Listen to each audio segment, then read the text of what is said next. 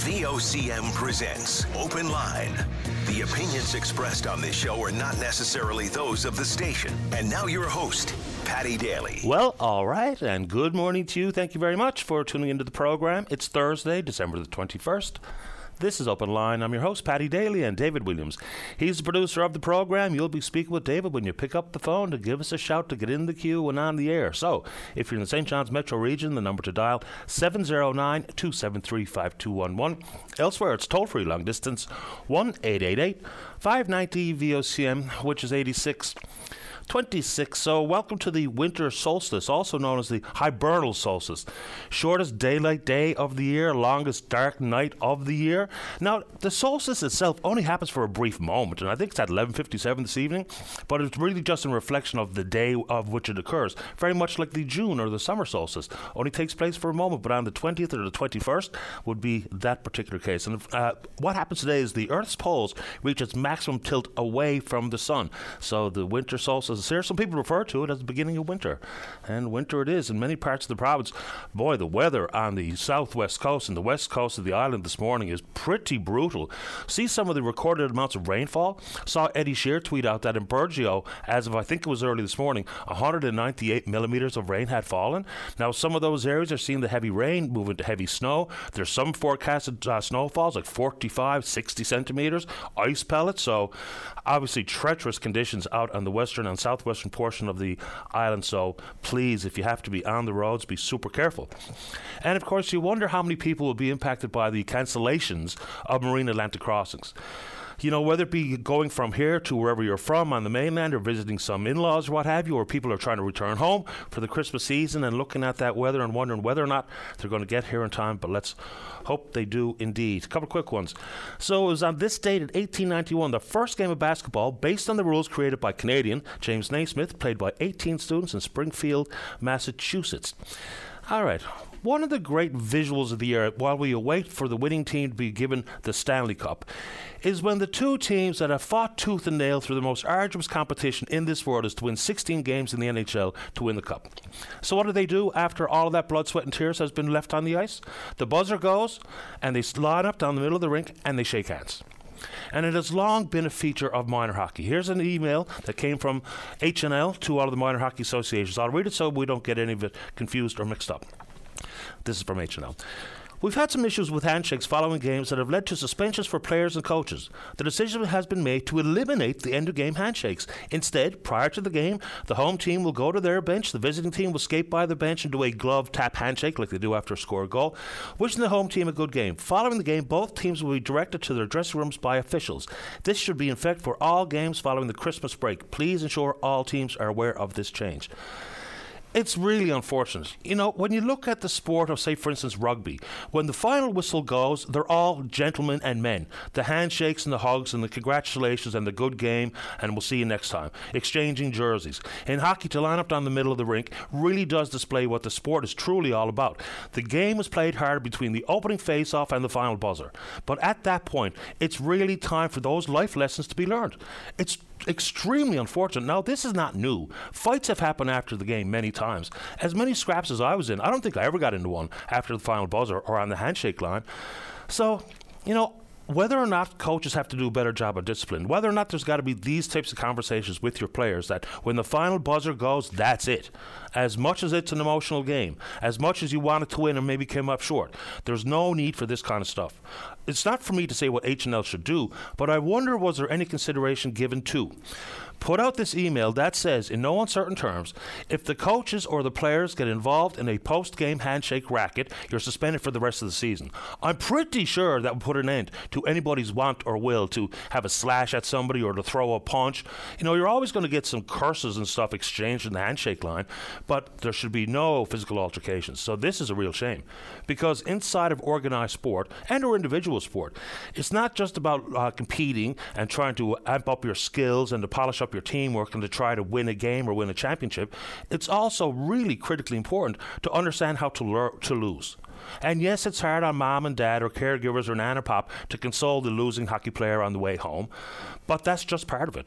And so when it erupts in rackets or scraps or fights or slashes or whatever happened to see these suspensions for player and coaches, But there you go. That's really too bad. Anyway, probably not the biggest deal for many, but inside the world of sport, it's those types of realizations. When it's over, it's over. As many fellas that I had fights with, we were at each other from the time we played Adam right through junior. When I see those guys around now, we're the best of buddies. And that's the way it should be. Even after some really difficult games playing junior, for instance, maybe you go out for a pop after the game and you see the guy that you just spent a few minutes on the ice in a bit of a tussle, no big deal. So anyway, that's really unfortunate. So we've been talking about the issue regarding the supply of power a lot. Now, Hydro has said, even with 2 of the 3 turbines down, the turbine at Stephenville down, and some concerns that remain at Hardwoods and Muskrat Falls, whatever, Hydro says they do indeed have the power to meet the demand this winter. Now, the PUB, given the fact that the news has broke, that 2 of the 3 turbines are down at Holyrood, the one that's in operation is operating at less than half capacity, about 70 megawatts. So now the PUB has asked for more detailed information from Hydro about these supply issues. I think Consumer Advocate Dennis Brown really put it quite well here on this front. Mr. Brown says people should be alert, not alarmed. That's a pretty apt way to refer to this because, again, nobody wants to be the person who scares the who-you-know-what out of folks as we lead into the cold winter temperatures and the wind cold temperatures. So the PUB looking for detailed information from Hydro on that front. Let's get into the RFP world. All right. It was back in May of 2021 that the PERC team and Moya Green, leading that Premier's Economic Recovery team, submitted their report to the provincial governments, and there was a lot in it. And we saw it. It was publicly released in full. And one of the issues was talking about divesting on a variety of fronts, oil and gas stakes, or I guess simply oil stakes at this point, the NLC, Bull Arm, Marble Mountain, what have you. Now, the province is moving forward on an RFP with the possibility of selling or leasing the Bull Arm fabrication site. It's about a 25 square kilometre site out in Trinity Bay. It's the largest of its kind in the land of Canada. So again, when some of the confusion has been brought to bear because of RFPs and the letting of contracts, the quote from the government says, all proposals are assessed in a fair and transparent manner. So Bull Arm now out there on the block. So it's been operated by the Bull Arm Fabrication Incorporated for the last little while now, and on behalf of the province. So let's see where that goes. But, you know, maybe I'm in the minority thinking about all of those massive recommendations made by the PERC group, and very little, to our knowledge, has been followed through on. You know, they talked about transitioning away from a full reliance on oil, and I guess some of that is happening with the green hydrogen proposals and what have you. But there's a lot left on the table with that potential green report recommendations of whether or not anything else beyond Bull Arm is going to be in play. So they're moving forward with that, but I know, again, I'm probably in the minority, but I'd like to think that we should talk about those issues, put it back on the front burner for our politicians to consider. All right, another RFP. You can go back and get audio clips of justice ministers and other politicians and premiers talking about replacing Her Majesty's Penitentiary for the last couple of decades. And again, whether or not there's political upside to replacing that dungeon, and I don't think there really is. I think in the calculation of what can we do, what can we announce, what can we focus on to ensure that more people are looking at our policies and giving us a thumbs up and consequently an X on a ballot. The pen, But here we go. So they're going back out now with another RFP for what looks like and sounds like a smaller facility than was initially considered by Avalon Corrections Partners. So they've been working on the building and design. It's about 30% complete. It remains in the hands of government's intellectual property. So they had an estimated price tag of about $200 million. The cost soared to somewhere in the neighborhood of $500 million. The government talked about what they call their affordability ceiling, had grown to some $325 million, but back out there we go. So as opposed to try to rejig the current operations with the consortium that's working on the plan, they're going back to the very beginning of the process. Now, you can hear from Jerry Earle or Cindy Murphy at the John Howard Society or anybody who has anything to do with the happenings inside the walls of that penitentiary. It's simply not good enough. And I know you're probably sick of hearing that, but if they come out worse than they went in, it's collectively bad for everybody listening to this program and everyone in the community. So even when this RFP process goes through and the contract is let, it's going to be construction starting in 2025, take 3 or 4 years to build. They're talking about enhancing programs right now using outbuildings or trailers for recreation or visitation or other services and rehabilitation. But in addition to this incredible delay, the province has spent apparently some $4 million based on access to information put forward by, I think, with Rob Angelo over at the CBC. $4 million spent on something that hasn't even seen a shovel in the ground. I mean, again, sometimes you just have to scratch your head and wonder where the priorities lie, but that delay is certainly of concern. What do you think? And inside the walls of the penitentiary, the RNC are now starting an investigation into the circumstances that led up to the death of 35-year-old Seamus Flynn. So initially, we were talking about that he died suddenly when he was being transferred to the hospital. But now this is a much different flavour. It's all based on a report coming from the Office of the Chief Medical Examiner. So now the RNC says it's circumstances leading up to. So there was allegations put forward by a variety of inmates regarding the beatdown they took at the hands of correctional officers, the injuries they suffered. I don't know exactly the veracity or the merit of all of these allegations, but there was some sort of altercation. So now with this investigation taking place, it's probably a good thing, right?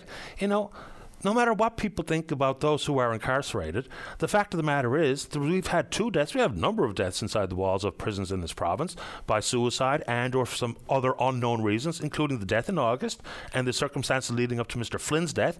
So the RNC have now moved forward with instigating their own investigation. So there'll be 3 independent investigations ongoing concurrently. The RNC, the Chief Medical Examiner, and this was also in the hands of the province's Citizens Representative, Bradley Moss. So there you go. All right, this might be a real towny-related matter, but I think it's got an interesting impact regardless of where you drive normally. So there's been an assessment over the last 5 years of the collision data that has released the city's list of the most dangerous intersections. And again, I know this is hyper-towny, but I'll get to the other point. So Goldstone Street at Thorburn and Seabourn, total of 43 collisions, 35% injury rate. Higgins Line to Cove Road and Newfoundland Drive, another wicked spot.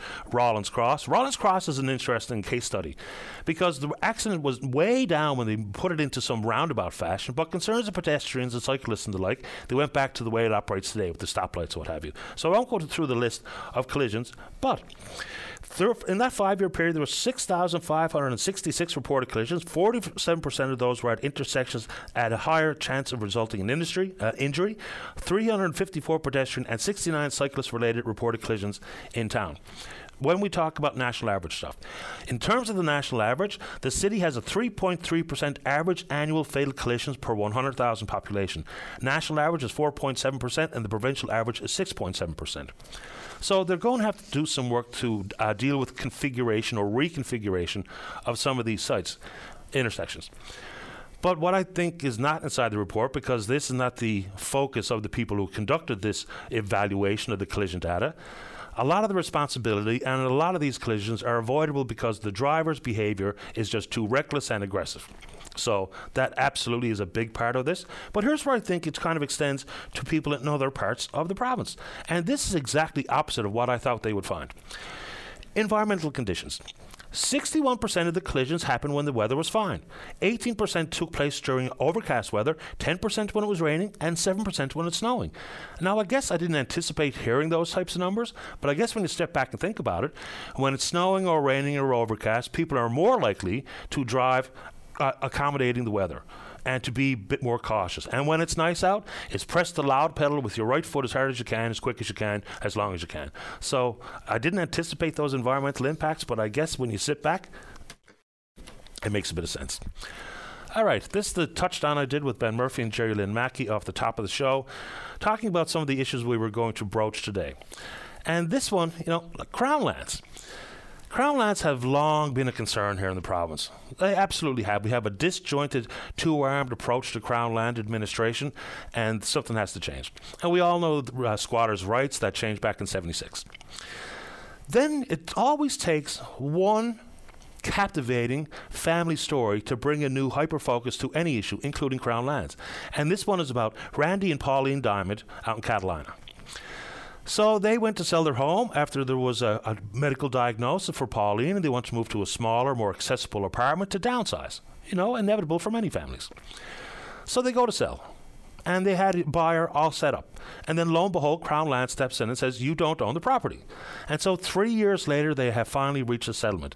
As opposed to go through the long process and the costly process in the courts that could cost thousands and thousands of dollars and no guarantee of a victory, so they made a settlement. and ended up buying the land for $10,000. Now they've made the sale and they're going to move ahead with their life, and I'm sure the sense of relief is very real for the Diamonds.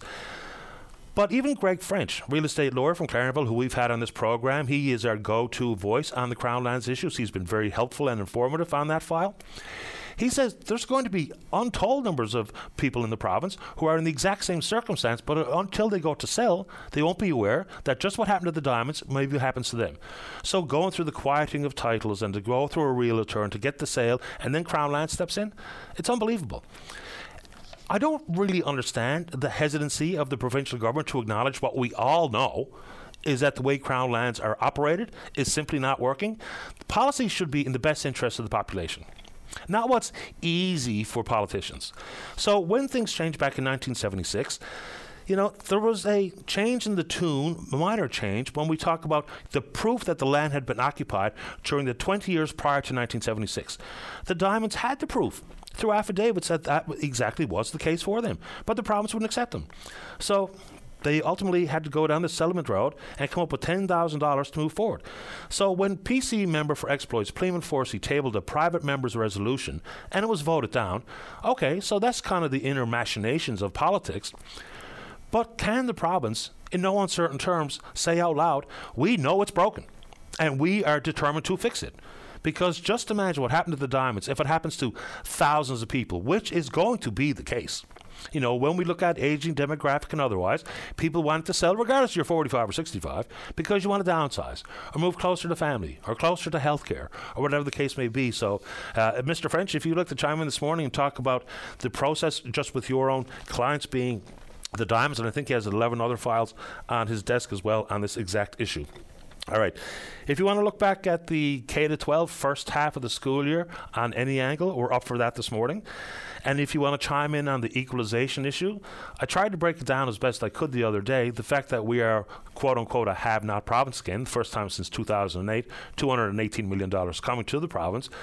People might look at it through the lens of, oh no, the feel-good of being a have and a net contributor to the country is a bad thing, or if you want to talk about the economical realities that have led to that change for the equalization formula, and if you want to talk about the formula itself. I tried to bring in the province of Quebec and their whopping big price tag of $13.1 billion in equalization flowing their way, and what I think is a direct relationship with the Upper Churchill, but the provinces that are on equalization, and there have been three very minor changes, but I don't think the formula is necessarily working. So PEI, Nova Scotia, New Brunswick, Quebec, Ontario, Manitoba, and us. All right, couple quick ones before we get to your calls. So we know that there's many people out there, many organizations that are trying to raise money and or food hampers or different levels of support for the holiday season in particular. The Community Foundation of Newfoundland and Labrador is also putting forward the plea for your fundraising dollars because what they're trying to do is bring in Newfoundland and Labrador's first temporary shelter model unit. We've talked about this particular option in the past. It looks like a repurposed shipping container. It's not exactly that. It has a bed and a desk and what have you inside and a window on the front door. It may be not ideal for long term for, people that were beyond singles necessarily. So they're hoping that you'll choose them to make a donation. So it's called the Now Housing Demo Model. It's an 8x13 by 9.6 lockable and standalone. Includes it's heated, a bed, a fridge, a table and shelving. So they're actually in operation in Peterborough and Waterloo, Ontario. The cost of each unit is $21,500 plus credit card processing fees for donations. 100% of the donations to the fund will support the purchase of the unit. So you can go to their page here. I can share the details. Where's the contact information here? Okay, so the telephone number, if you'd like to find out more, is 709-753-9899. And the last one before your call. So let's get a busy show going here this morning. I haven't got it in me by second last show of the year. So today, VOCM partnering with Canadian Blood Services for their annual blood drive. It's happening today at Canadian Blood Services on Wicklow Street between 9 a.m. and 3 p.m. You can visit blood.ca or call 1-888 to donate. So today we partner up with Canadian Blood Services to try to get as much in the system as we can. Okay, let's see. We're on Twitter. We're VOCM Openline. Follow us there. Email address is openline@vocm.com. When we come back, let's have a great show. Josh Taylor's in the queue. He wants to talk about house design. Don't go away. Welcome back to the program. Let's begin this morning on the top of the board, line number 1. Good morning, Josh. You're on the air. Hey, Patty. How you doing? Doing okay, thanks. How about you? I'm doing great, man. I got to say, I've been enjoying the show lately. I still listen mostly on podcasts, which is a whole experience because so many times I'm just yelling into it and I'm ready to call in, but I'm 4 hours late. But it's been a great show this year. I appreciate that a lot, and I welcome your call this morning. So I actually saw you tweet in reference to an opinion piece that was written in the Globe and Mail, and the title is, "The revival of pattern home designs will do little to solve the housing crisis," all based on the fact that Housing Minister Sean Fraser said that pre-approved home designs can indeed help ease the housing crisis. The writer here, his name is Alan Terramora. He says that naive. You disagree. Why? I completely disagree. So first off, the context, the federal government is considering looking at bringing back, basically, there was a program after World War II. They called it the pattern books, but basically a bunch of standard designs which empowered builders and, individuals themselves to build standard houses. And, of course, the regulations were aligned with it, and everything just made it a lot easier to build a house. This man's claiming now that bringing that back won't make a difference because design and basically engineering and planning costs around housing is a small fraction of the total cost. And I think he's completely missed the mark there, and I'll tell you why. Allowing a standard set of designs for home construction right now would empower so many people to take control of the house building process. And I'll tell you why I'm so focused on this now. I'm fortunate enough that I was able to buy a house 20 years ago for a price now that's too embarrassing to say. But I'm in a situation now, I have a 4-month-old daughter, so I'm looking at a situation, I say, I need to move into a more family-friendly neighborhood. And as I'm looking around, I look at the prices of these new houses, and they're insane. Like a new house in St. John's and surrounding areas, it's nothing to have a $400,000 or $600,000 mortgage right now. And considering the rates, just break down the numbers very quick, at 6%, and some people say the rates are coming down, you're up around $24,000 in interest a year. So immediately my mind goes to, why are houses so expensive? Why is this so expensive?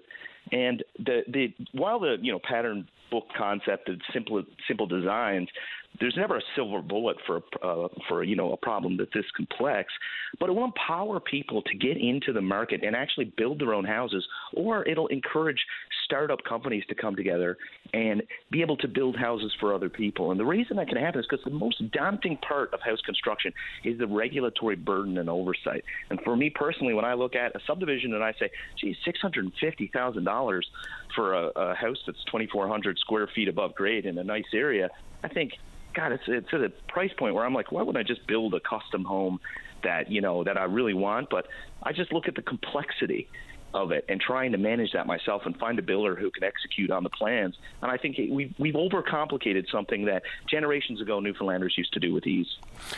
I read his opinion piece, and I just thought he was talking about a lot of hypotheticals that are easily navigated or managed. So I think he was purposefully trying to say that something, whether it be political ideology or otherwise, he was putting up roadblocks that may or may not even be the reality. And certainly when we talk about upfront costs, some of the carry costs that are going through the permitting phase. So if pre-approval deals with that, then that is absolutely a savings for the developer, the builder, and of course the end consumer. Then we go into talk about the fact that so much the hand, rural land adjacent, I think is what he called it, to cities is largely in the hand of developers. They've got their own pre-established model for exploiting commercial value. That can be managed. That can be addressed.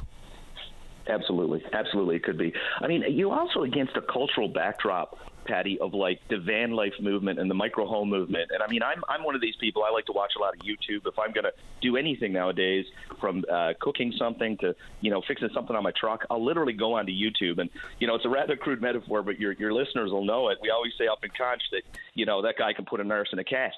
Well, I like to joke now and say there's a video on YouTube that'll tell you how to put a nurse in a cast, right? So you can go off and go on YouTube and do all these things. I just think the opportunity for Canada to get together and it doesn't, in our political ideology, it doesn't have to be done by bureaucrats. You can open it up and allow architects from coast to coast to put their, young architects to put their view on what architecture can look like in our time, and then publish that and really create a voice for Canadian architecture and housing now, and publish that. And once you publish these designs, especially if it's done in a really creative way, and that well recognizable, well branded, just think of the ecosystem that will build up around it nowadays, Patty. You know that there'll be certain people building certain types on YouTube. Then there'll be people putting up websites with checklists for materials.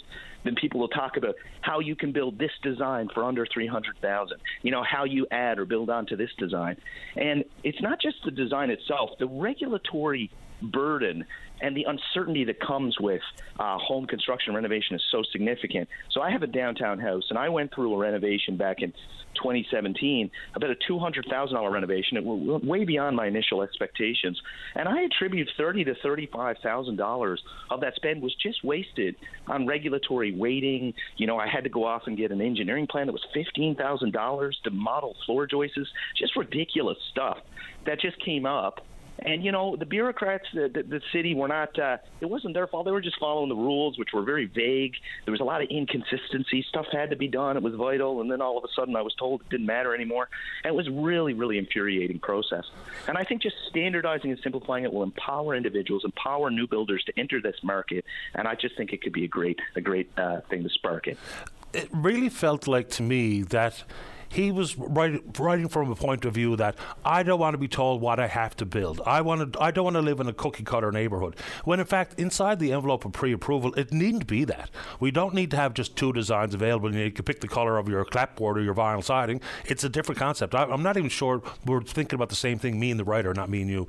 So it's just sort of a strange piece. But, when we talk about trying to get homes built as quick as we obviously need to, anything that streamlines that process is probably certainly a good idea. If not a good idea, one worth entertaining.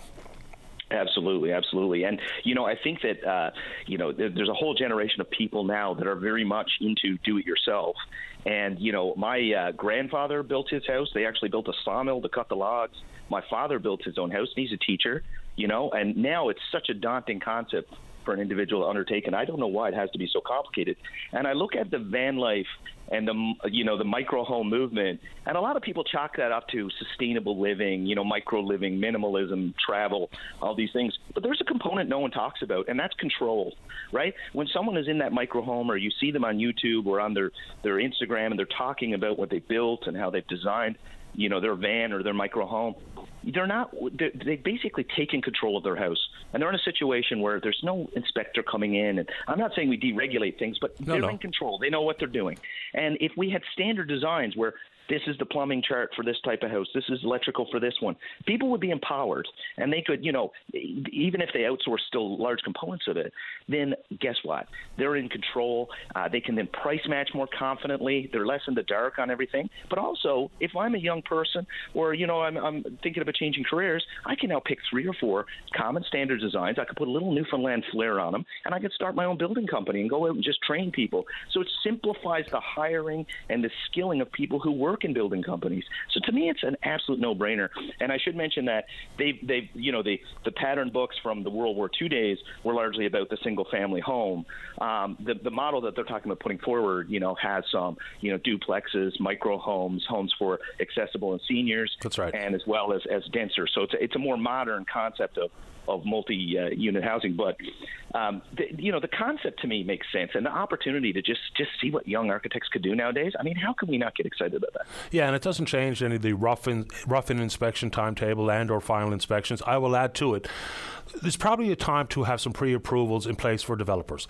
Developers that have a good track record of design and execution, maybe with a biannual review. But let's just take some of these hurdles down, where if someone has been applying and building homes for the last 20 years and goes back to the table every single time to go through the same arduous process with the same foreseeable outcome of approval, let's kind of do away with that as well, even if we review it every couple of years. But let's just fast-track things the best we can without going down the path of full-on reckless deregulation.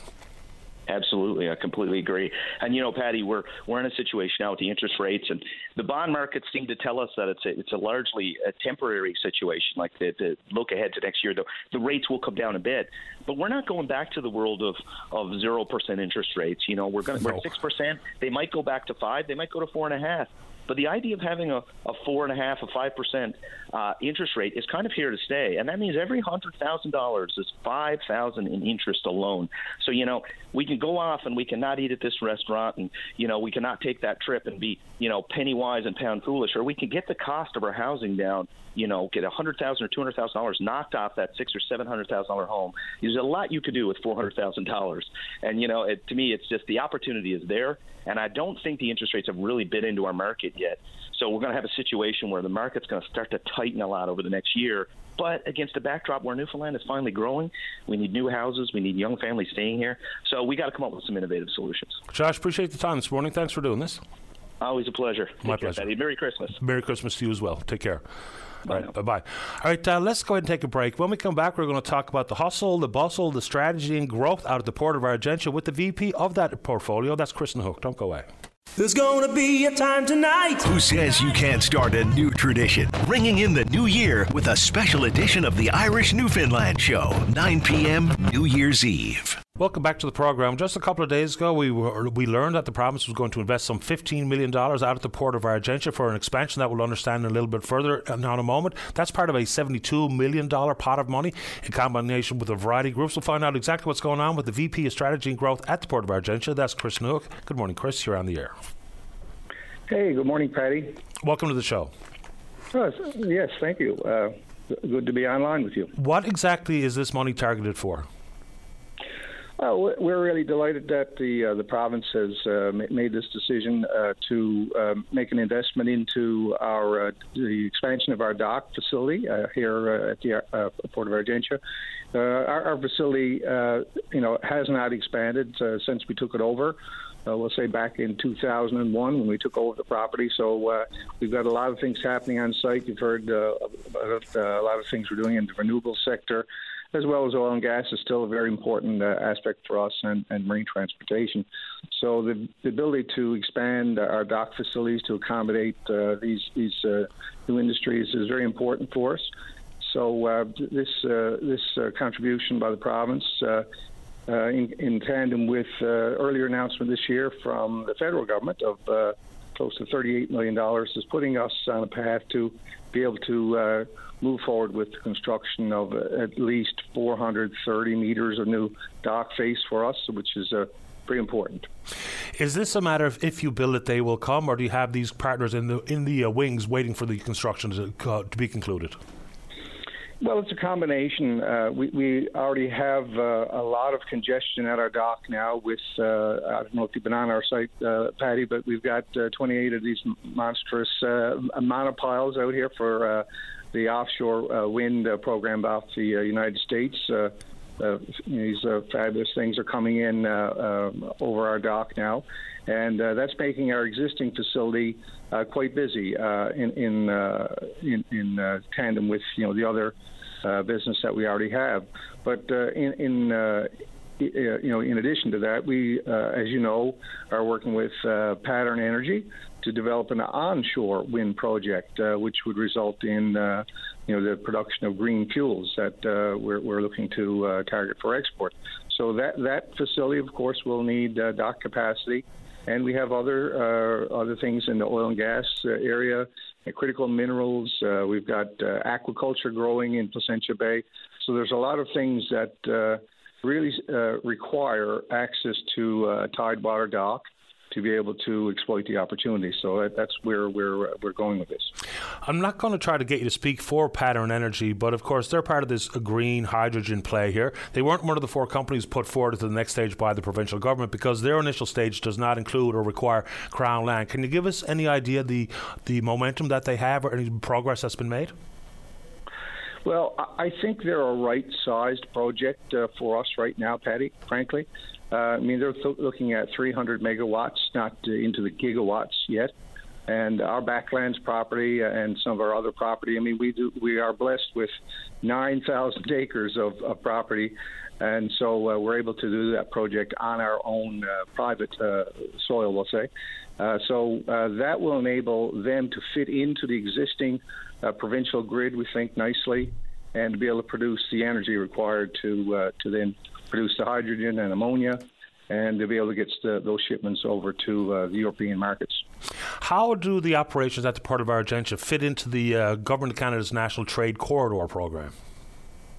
Well, the essential component is that the world still moves by tidewater. 90% of trade is on the ocean. It's just the most effective, efficient way of doing things. So when we look at trying to create gateways for economic development and expand trade, we are talking about ocean movement of cargoes.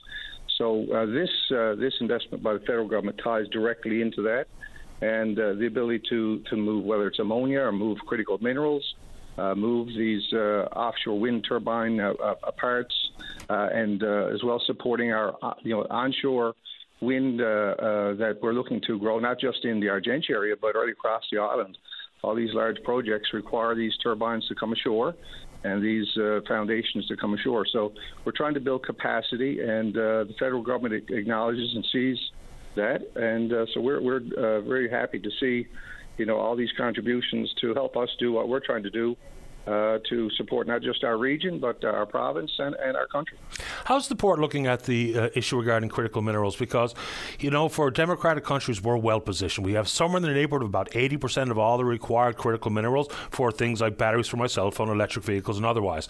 The thought is here, Canada's long done a pretty good job of extraction, not so much when it comes to secondary or tertiary processing. So how do you view critical minerals in the future? Because I think we've missed an opportunity if we don't build from the minerals and sell the product to the rest of the world. So how do you and the port and the industry view what's happening? Well, we see it as being a matter of very significant national significance, basically, in terms of the security issues associated with all the technology that uses these critical minerals. So we want to support our national interest in getting these things produced here in North America, in Canada. And so if we can, we have an abundance of property here. We've got a tidewater asset. And if someone wants to bring, that, no matter where it is in the value chain, we would like to be able to, look at supporting that by way of, whether it be helping with the construction of batteries or the separation plants or whatever would go into the further production of these critical minerals that are so much in need. My hope would be that the Port of Argentia would be used to ship out the final product, because we really have a massive opportunity here to take control of the supply chain. We've unfortunately learned the hard way about what global supply chain issues look like and the impact on the economy, because we've suffered because we really haven't tackled that in a pragmatic fashion, secondary and or tertiary processing in this country. Now there's an economic argument as to why that has been the case, but I think the critical mineral issue is a bit different than the manufacturing of the past. Final thoughts to you, Chris, before we say goodbye. Well, no, I just want to, issue a thank you to our provincial government for their foresight. I mean, lots of times when you have these programs that the government has available to it to spur things, some are better project opportunities than others. And we believe that this is a really valuable investment that our province is making, and it's going to pay returns for our region and for our province into the future. So we think it's a very wise investment, and we're looking forward to taking hold of this opportunity now and making good on it for ourselves and for the province. I appreciate the time this morning. I'm always interested in what's happening at the Port of Argentia. Always good news coming from your area. Yeah, we've got lots going on. So at this point, I just want to say Merry Christmas to everyone and Happy New Year. And we'll see many of our stakeholder groups in the new year, and look forward to going onward and upward. Merry Christmas to your team and your family. Thank you, Chris. All right, thanks, Patty. All the best. Bye-bye. Chris Nahook, the VP Strategy and Growth at the Port of Argentia. Let's keep rolling here. Let's go to line number 3. Sherry, you're on the air. Hi, Patty. How are you today? I'm okay, thank you. How about you? Not too bad, Patty. The reason I'm calling in is we lost our cast here. It's going into about a week now, and I'm trying to see if anybody might have found her around Montague Street or Middleton Street or up back in Harding Road. She's a beautiful, very beautiful cat. She's a pumpkiny orange color, ginger, really gorgeous, gorgeous cat. Medium size and really fluffy, like a Persian. So she's gone now about a week, and I'm just wondering if anybody might have seen her. Could they please return her back to me on Middleton Street? I'd really appreciate it. Describe the cat.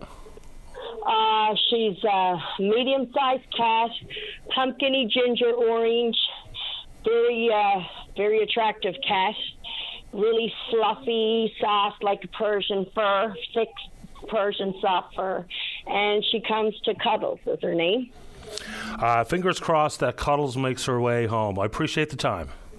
Okay, and I can be reached at 709-730-1462 if anyone would be kind enough to return her if they see her. Let's hope so. Thanks for this, Sherry. Good luck. Thank you very much. Have a beautiful Christmas, Patty. Same You to and you. yours. Same to you, Sherry. Bye, Thank bye. you. All right. Thank you. You're welcome. Bye-bye. There we go. Cuddles on the loose. Let's take a break. Don't go away. Welcome back. Let's go to line number 4. Adam, you're on the air. Morning, Patty. Good morning to you. How's it going? Doing okay. Thanks for asking. How about you? Not too bad. Looking forward to a bit of a break now, leading up to Christmas and New Year's. No truer words were ever spoken. Yeah, it's been a pretty crazy busy year, so I haven't really had much of a break since last Christmas, so really looking forward to it. Me too. I just wanted to call in to talk about the Crown Lands thing. I heard your preamble there this morning where the Diamonds in Catalina had their land issue finally squared away. Now, that's 3 years of their life fighting for this problem to be solved, and I am happy for them to finally be able to move forward with it. It's great for them to finally be able to put this behind them and move on with what they wanted to do in the first place. I don't think that anyone in the government or in Crown Lands should be viewing this as a win or a problem solved.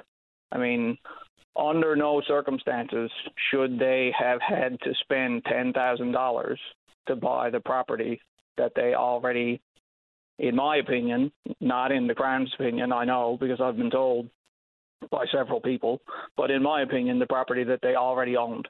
They should not have had to spend another $10,000 just so the government would agree with them that they own it. As Greg French has said before, there's an estimated, several tens of thousands of properties in this province with the same problem. But if we just use conservative numbers and say there's 10,000 properties that are in the same boat as the Diamonds, some of those are going to be worth way more than $10,000. But just for easy numbers, if we say there's 10,000 properties that the government is going to require those 10,000 families to buy that land for $10,000 apiece, that's $100 million.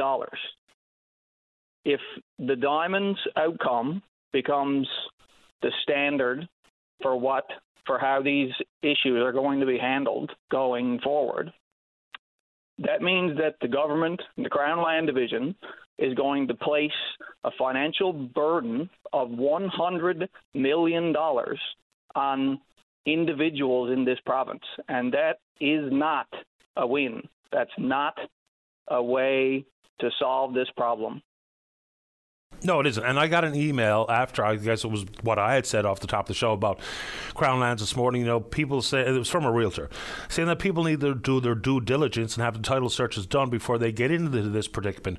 But even for the rules that the government has in place, the Diamonds had affidavits that the land had been occupied 20 years prior to 1976. The government wouldn't accept them. So, okay, in some parts of the province, whether or not you actually have some rural land that there was never a worry about, it's hard to come up with some title searches on some of these pieces of property in the first place, is very much unlike the metro region. So, yes, people getting into, whether it be a commercial operation like yours and or individuals simply buying a piece of land or a home that sits on a piece of land, yeah, do that work up front. But the government's rules are clear. If you can prove that the land was occupied for 20 years prior to 1976, then any of that lack of due diligence up front should and will be removed. So the province simply wouldn't accept their affidavits. Why? I have no earthly idea. But you're right. $100 million out of people's hands and out of the economy, more importantly, is pretty backwards thinking. Yeah, exactly. I mean, it's going to have a severe negative impact on the economy and individual families in this province. If you can prove that you occupied a piece of land for that 20 years prior to 1977,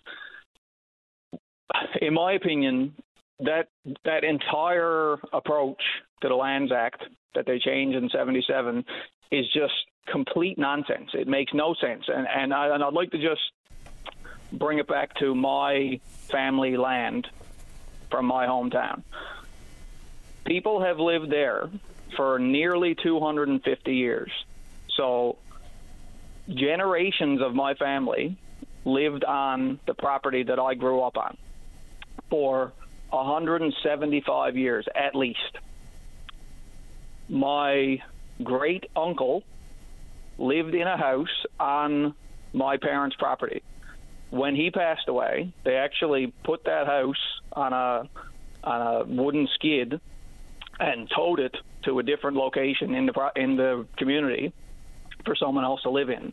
So after doing that, that property was technically considered vacant. It was still owned by my family. It was still used by my family, but there was nobody living on it. So when my father came of age and wanted to build a home for his family, his father said, yep, that's my uncle's property. Nobody's using it. Go down and build a house, raise a family. No problem.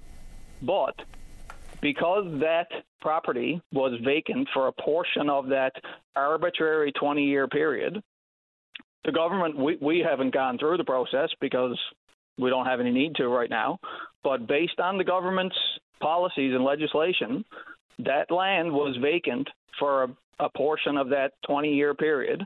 So they have grounds to say, no, you didn't continuously use the land for a 20 years period from 1956 to 1976. Even though you used it and lived on it generationally for 175 years before that, there was a small portion of time, which is the only portion of time that we are concerned with, where the land was vacant. So now your entire family lineage of owning that land is irrelevant, and you don't own it. That is nonsense. It really is. It is absolutely nonsense. Yeah, and I mean, I would imagine most of those properties in small rural communities across Newfoundland are going to be some version of that story that I just told. Because, I mean, people lived in small outports where they were close to fishing grounds in this province for 200, 300, 400, 500 years before now, and 400 years or more before there was any form of organized government in this province. You couldn't even go get legal title to a piece of land unless you got it from Queen Victoria in the British Parliament. And then they just come in and form a government here and say, you know, most of our legislation is just antiquated, outdated stuff that was based on the British Parliament's Commonwealth laws, and they just ran forward with these laws that don't apply to modern-day Newfoundland and Canada. And they just seem very reluctant to acknowledge that these legislation and policies are not applicable to modern day. And they just are completely reluctant to do the work that is required to amend the legislation to make it make sense with 2023. You mentioned Britain. Well, I mean, unfortunately, many municipalities in this province, when we talk about agriculture, whether it be homesteading or backyard farming and or major agricultural plays, we're using all British law to guide principles inside municipalities in Newfoundland and Labrador in 2023. We've got to kind of get away from this kind of stuff and modernize the approach that we're taking to a variety of matters. We shouldn't be leaning on anything that comes from British rule at this point. Adam, I understand the frustration. We've had many conversations. I always appreciate your time. I want to wish you and your family the Merry Christmas and Happy New Year. You too, Patty. Thank you very much for allowing me to, be on the air so often talking about this problem over and over again. It's very much appreciated, and I feel like your program and the local news media were instrumental in these Newfoundland-based stories getting out to the public so that everybody is aware of what's going on. We're happy to do it. And, for me, the story, and take this for how it's intended, the story is bigger than you. The story is bigger than the diamonds. That's why we're happy to talk about it, because there's inevitably thousands of people that will find themselves in the exact same predicament. Yeah, it is absolutely bigger to me and the diamonds. It's a province-wide issue that requires the attention that it's currently not getting. Appreciate this, Adam. Stay in touch. Thanks, Patty. All right, Merry buddy. Christmas. You too. Bye-bye. All right, before we get to the news, let's go to line number 2. Good morning, Clyde. You're on the air. Good morning, Patty. Morning to you. This is Fag off this land, Bjorn Peninsula. Same here. Yeah, well, I just phoned in there to thank you for taking me calls during the year. I didn't get on that often, but it do ring true that people do listen, and if we don't say something, we'll never get nothing done, like I said, and thank you for that, and hopefully the new year will be a good one. This year was a good one for me, and everybody else, I hope, and like I said, God bless you and everybody else out there, and Merry Christmas and Happy New Year, and hope that we can all go forward and get things done together, because apart we never do nothing, right? Fair enough, Clyde, and I appreciate your time this morning and throughout the year, and I want to wish you and everyone on the Burin Peninsula Happy New Year, Merry Christmas, and thanks for this, Clyde. Yeah, like I say, Newfoundland, Labrador, every crook and cranny, same thing, we're all the same, and hopefully we'll get things done, things will turn around. We're a have-not again now, but hopefully we'll be a have province again. Well, I hope so too. Whatever that actually means. I just hope we change the equalisation formula first before we have to worry about what's next. Clyde, good to have you on. Take good care of yourself over the Christmas season. Basically what I'm saying, Patty, is just that going forward, like I say, yesterday's gone, and forward, we go ahead and we got to make the best of what we got with what we got. Thanks, man. Appreciate that. Yeah, you take care now. God bless. You too. Bye-bye. Thanks. Let's see here. Let's take a break. But if you were on the southwest coast this morning and you know the weather has been changing, if you want to give us an update as to what you're seeing in road conditions, we can share them with people who are wondering whether or not they should try to make their way to one community or another. Let's take a break. When we come back, Sandra's in the queue. She wants to talk about some issues she's having with immigration visas. Don't go away. Make a request anytime by calling 709-273-5211 or 1-888-590-8626. And your request just might win you a cozy VOCM winter toque. Your Merry Christmas station. Your VOCM. Welcome back to the show. Let's go to line number 1. Good morning, Sandra. You're on the air. Good morning. How are you? Oh, okay. Thank you. How about you? I'm not too bad. Battling a bit of bad weather out here coming, I think. Well, where are you calling from, particularly? From Portabass. Yeah, it looks like some nasty weather in the forecast for your region. So fingers crossed there's not too much damage, whether it be to provincial infrastructure, your own property, and of course out on the highways. Sandra, tell us about the concerns you have with trying to get an immigration visa. Yes, I try to make a long story short. I went to Africa with a group to do some work 7 years ago. Met a young man at the orphanage, and there was a bond between us. My daughter was with me as well, and his name is Frederick. And then he went under the care of a lady who took all the boys from the orphanage under her care. I was trying to get him then. 3 years ago, he resurfaced after he was allowed to contact me again, and we had been in contact ever since. I tried then through immigration to get him brought to Newfoundland, and the cost was just out of my league altogether. So in March of this year, I just happened to look into finding this PNP program in Newfoundland, and it's in the Atlantic provinces as well. It's a provincial nomination program. Mm-hmm. So, we had to do all the process for him to get a job. I went out with resumes and got him hired at the Pharmasave here in Portabass, and he was supposed to start work in April. But there was so much paperwork to do, like he had to get his national ID, his passport. He had to do a 2-week English test to see where he was at his English level, then his criminal record check. And everything was going through perfectly, and his employer was adjusting the date to when we thought he would get here. And then he had to do his biometrics, which included fingerprinting. And that's when his proper birth date showed up. Now, in Uganda, there are millions of children who don't know their birth date. It's because there's so many children who are orphaned through to death, or their families just not being able to care for them. And they're given a birth date when they show up at the orphanage. And that's the birth date he was using. And then it went to IRCC, which was immigration, and this other birth date showed up. the other birth date came out, that one of them was wrong. And instead of him addressing it, he was told by one of the leaders there who we've trusted, let it go, because the Ugandan government is not going to do anything to help you fix this. They've backed off the situation because it's just so much of it there. And he got turned down to come to Canada and is banned to come here to live with us and start his job for 5 years.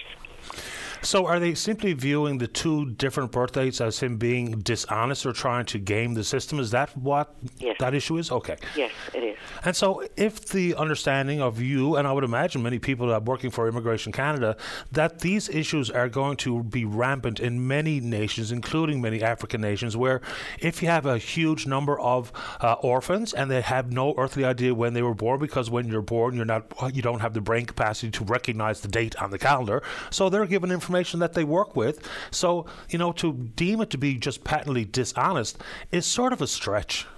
Yeah. And I've talked to two people in immigration who can be of no help to me. They've told me to get a lawyer to fight it. Now, you and I know a lawyer is very expensive, but I do have one booked for January for a conference call with her, because I feel like I can't give up, because we've worked at this so hard all year. And, we were a month getting all the federal documentation done and sent in. It was a long process. He is very fluent in English, but sometimes his writing English, I'll critique it for him. Right now he's 21 years old, and his bedroom is ready here. Just give me a minute. No problem. You take your time. So here's a young fellow who's gone through the entirety of the protocols in the process, passed through all of them, get all the work done, and because of some confusion regarding a birth date, he didn't just select it, he was given it at the orphanage. He's got a job waiting for him. He's got a place to live. He would want for nothing. He has aspirations of being a doctor. You would think when we talk about the kind of immigrants that would be most helpful societally and economically, and to fill in some of the professional gaps, that Frederick sounds like a candidate that immigration should be able to evaluate on a case-to-case basis, as opposed to simply saying, two different birth dates. Well, this person is completely dishonest. We can't trust them to enter the country. When we know there are many other cases where people have been absolutely welcomed into the country with much more serious issues of concern. So this is really confusing to me. I guess it's just going by the black and white. No opportunity to evaluate it on a case-to-case basis. I know.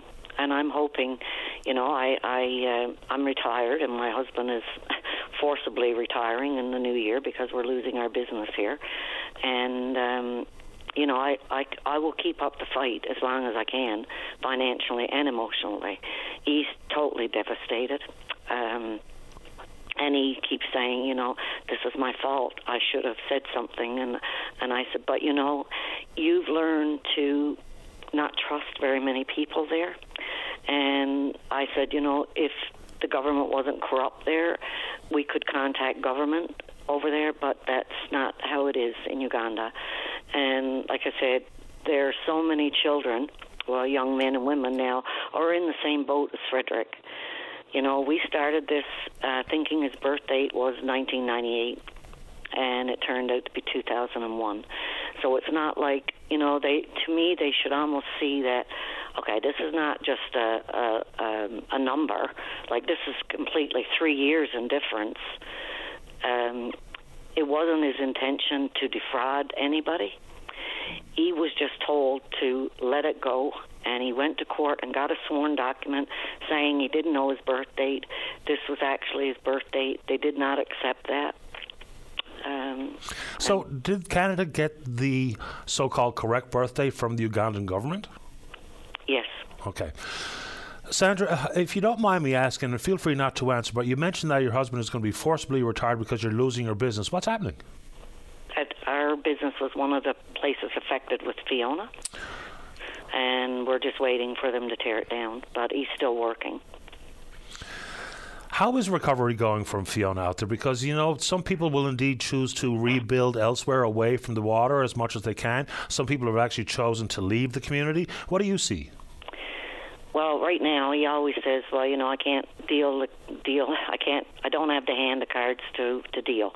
So right now we're just in limbo because we don't know if he's going to get anything, what he's going to get, and how that determines for him to continue in life. He's far from ready to retire. He's very busy at his garage, and Frank has been there since 1981. The garage is the oldest surviving business in Portabass. But he's accepted that it has to come down. It's just we really don't know the next move until we're given some final numbers. I wish you and your husband well, and keep in touch with us on this file when you speak with the lawyer here in January. I'd be curious to know what steps are next. Yes, I thank you very much for taking my call, Patty, and I do appreciate it very much. I've reached out everywhere that I can reach to try to get some help with this, because he's not just a number. And as I mentioned in our email thread, I did forward it to the person that I told you I would, so I'll follow up with them as well. And I wish you well. Merry Christmas to you and yours. Thank you. Merry Christmas to you as well. Thank you, Sandra. Thank you so much. My pleasure. Bye-bye. Okay, bye-bye. Let's see here. Will I take one more? You want me to take Winnie? Yeah. Let's see here. Let's go to line number 5. Winnie, you're on the air. Hi, Patty. Hi. How are you today? Grand. How about you? Good. First-time caller, but you know what? I just had to call on this topic, this subject, because I don't know if it was the city or if it's the police officer talking about Goldstone and Thorburn Road. Yeah. About changing the restructure. Well, I'm telling you, they need to put a police officer on the Goldstone part, because there's a stop sign there, and I've been living on Thorburn Road over 40 years, and every time I come down Thorburn Road and stop on that light, which I've done numbers of times in the run of a day, and there's nobody stops at that stop sign. It continues going right on as if it was a yield sign. And they don't even use it as a yield sign because they don't even stop. It's like, I think they need to put a police officer there. Well, you'd certainly get a return on investment if you hired a cop to do nothing but patrol the stop sign on Goldstone Street. You'd get your money back in a hurry. That's right. You'll get your tickets. And you know what? I'm living there for over 40 years, and I've not yet see a police officer there in that corner. And as the report says, it is the most dangerous intersection in the city. Right. 43 collisions, 35% rate of injury because people, of course, going pretty quick down that stretch of Thorburn Road as well. Right. So exactly. I understand it. Yeah. So they need to put a police officer there, I think. Maybe that would help. Well, nothing slows people down or force them to stop, a full stop at a stop sign, quite like a police car or a police person. That's right. And you know what? That's one of my pet peeves because it really irks me when I see that.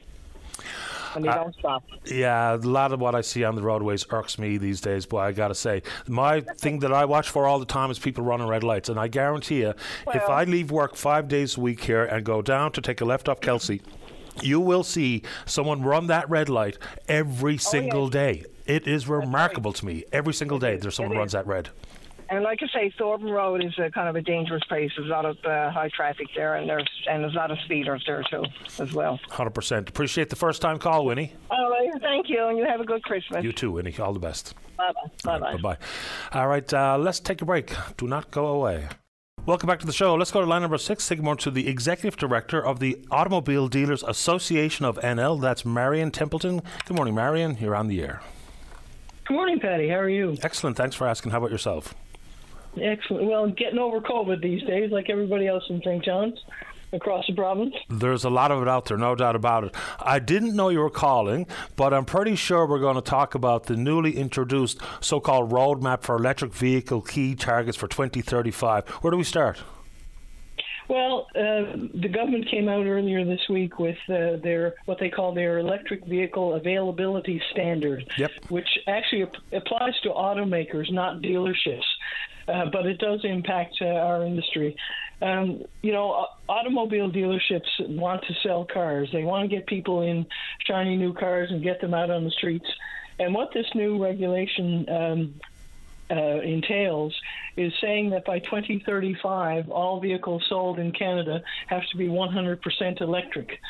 Now, we feel that the government has set this aggressive target with not really thinking of all of the things that would have to come into play in order to make this happen. So, for example, we have a huge geography right across Canada. You think of our vast northern provinces and, even within our own province, Labrador and the Northern Peninsula.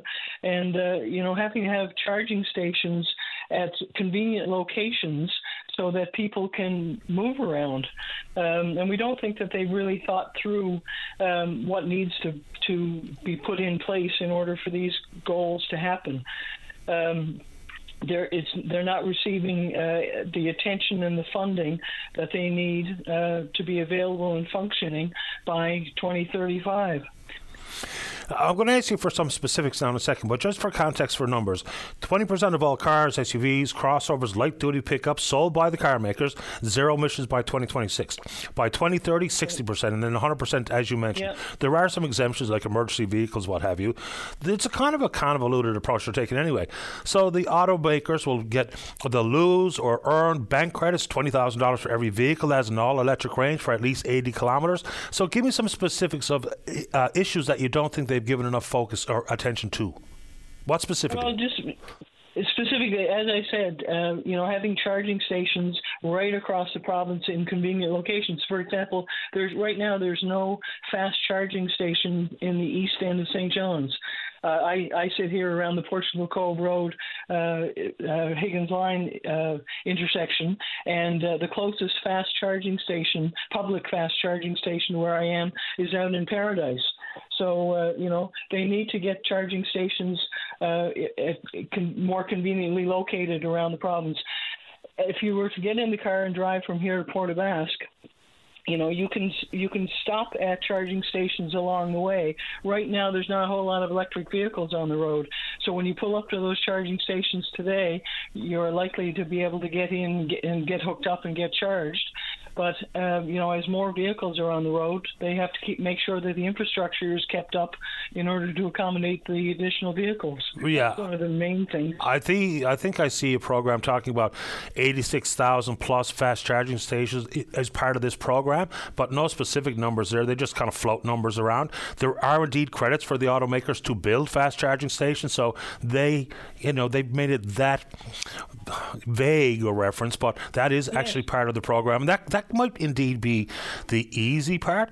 I think what's going to be much more difficult is to actually have all of these vehicles by mandate actually available at a reasonable purchase point, at a reasonable wait time, because at this stage, that is nowhere near. And, you can't force people to buy what they don't want leading up to 2035, and there will be the issue of grandfathering in all the internal combustion engines. So I would think, and I don't know if you agree, I'll get your opinion here now in a second, for folks who really just don't want an electric vehicle, whether it be because they live out in rural parts of the country and they have long travel distance, whether it be for work and for appointments or hospitals or what have you. So they're going to race to the finish line and buy one at the 11th hour, an internal combustion engine, and consequently, dealers are going to have a hard time trying to forecast how many vehicles they actually want on their lot that are ECEs, how many vehicles they want on their lot that are EVs or hybrids. That's going to be a really difficult way to try to figure out how to order. Oh, absolutely. You're absolutely right. We have to ensure the Canadians can afford to purchase, to use, to charge the vehicles in a manner that suits their different lifestyle and geographical requirement, without a doubt. Yeah, now for many, we talk about the folks that have to travel long distances repeatedly, and that is a problem because of charging stations, as you rightfully point out. At this time in Canada, about 80% of electric vehicle owners actually do their charging at home, and that satisfies them because, realistically, like my wife's car, that hasn't been outside the overpass since the day she bought it, right? So, yeah, exactly. Yeah.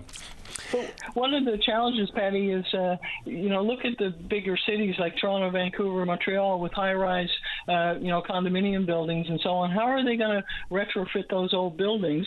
And even look at, downtown St. John's, how you're not going to have wires going across every sidewalk on Gower Street out to your electric cars. There's a whole lot of more things that have to be thought of before they go 100% with this mandate. I don't dispute it, and I'll add this to it. And we have a federal cabinet minister apparently calling us later this morning. With all of, whether it be population growth, expansion of electric vehicles and or hybrids, what about the grid? I mean, I know that's not a question for you, but that's going to be an awful lot of attention required because, with the additional population requires additional demand on the grid. With all the expansion they're talking about with electric vehicles, we have not figured out the grid issue. And that's one of the first questions I'm going to ask the federal minister this morning, because it's easy enough to say you're going to incentivize for me to get into an EV. But boy, oh boy, there's got to be some federal guidance beyond mandating what I should purchase at what time in my life. So there's a lot more to that, I think. Oh, absolutely. I look forward to hearing the minister's opinion on that for sure. Yeah, I mean, hopefully that leads to maybe removing some barriers regarding east-west flow of power, not being held captive by the big bullies on the other side, in this case, Quebec. So maybe they'll have to give some consideration there. Anything else you want to say on that front while we have you? Well, at the end of the day, Patty, is representing the dealerships across Newfoundland and Labrador, we want to sell cars. And, we want to sell affordable cars to people, and we want to sell the right vehicles to people. That's the Automobile Dealers Association's focus on this matter.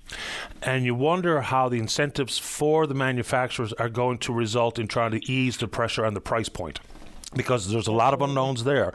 The manufacturers are in business to make money. You're in business to sell vehicles. How was 23? We're recovering from the couple of years of COVID and all the challenges that gave us, having to shut down, our businesses for periods of time and that sort of thing. So I say there's a bright horizon in 2024 coming up. This isn't a Newfoundland and Labrador question, but I'm just curious, Marion, did you see the story in the national news regarding Kia and the Ontario dealerships? Yes, yeah. I can't comment on that. It is outside of our provincial jurisdiction, I guess, for lack of a better word. Fair enough. I appreciate making time for the program this morning, Marion. Good luck and happy Christmas. Merry Christmas. Happy holidays. Thanks, Patty. You too. All right. Thanks. Bye-bye. Marion Templeton is the ED of the Automobile Dealers Association of Newfoundland and Labrador. I'm not afraid to talk about the Kia issue. It's disgraceful.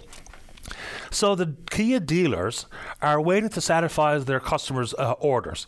So just remember, there's been a lot of wait time to try to get a new vehicle in the recent past. So people are putting down deposits, which the manufacturers or the dealers are making money on. And all the while, Kia, in an effort to not look too successful to headquarters in Korea, they're sitting on thousands of vehicles that are ready. They're on the ground in Ontario, but because they don't want to boost 23 sales, consequently lose some marketing financial support from Kia itself, they're sitting on the cars.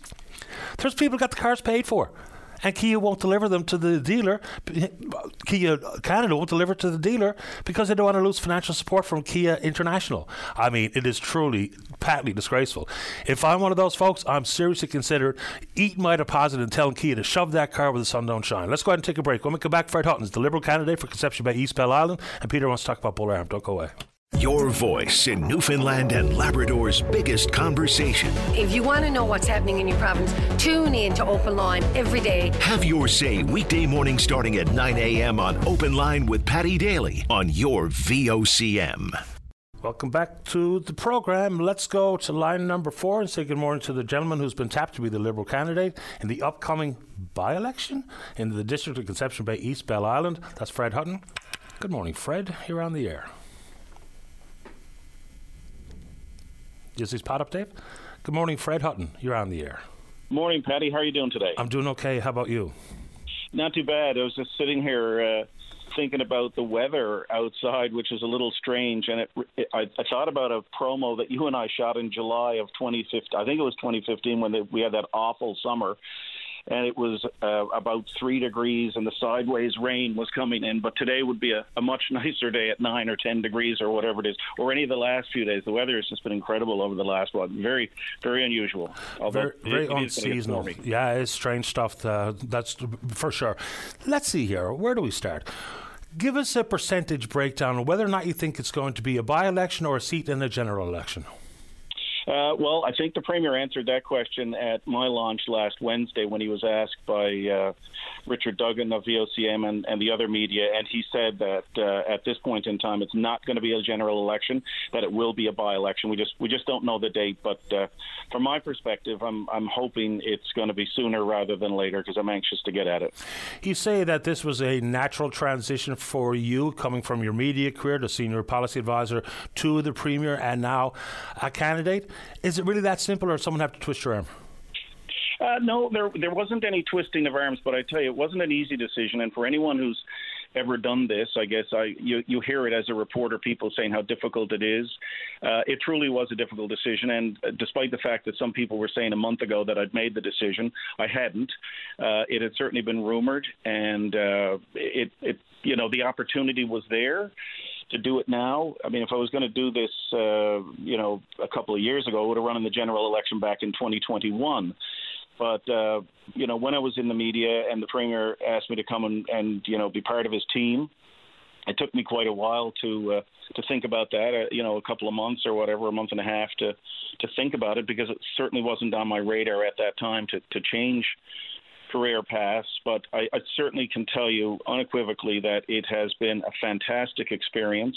I've enjoyed every minute of it.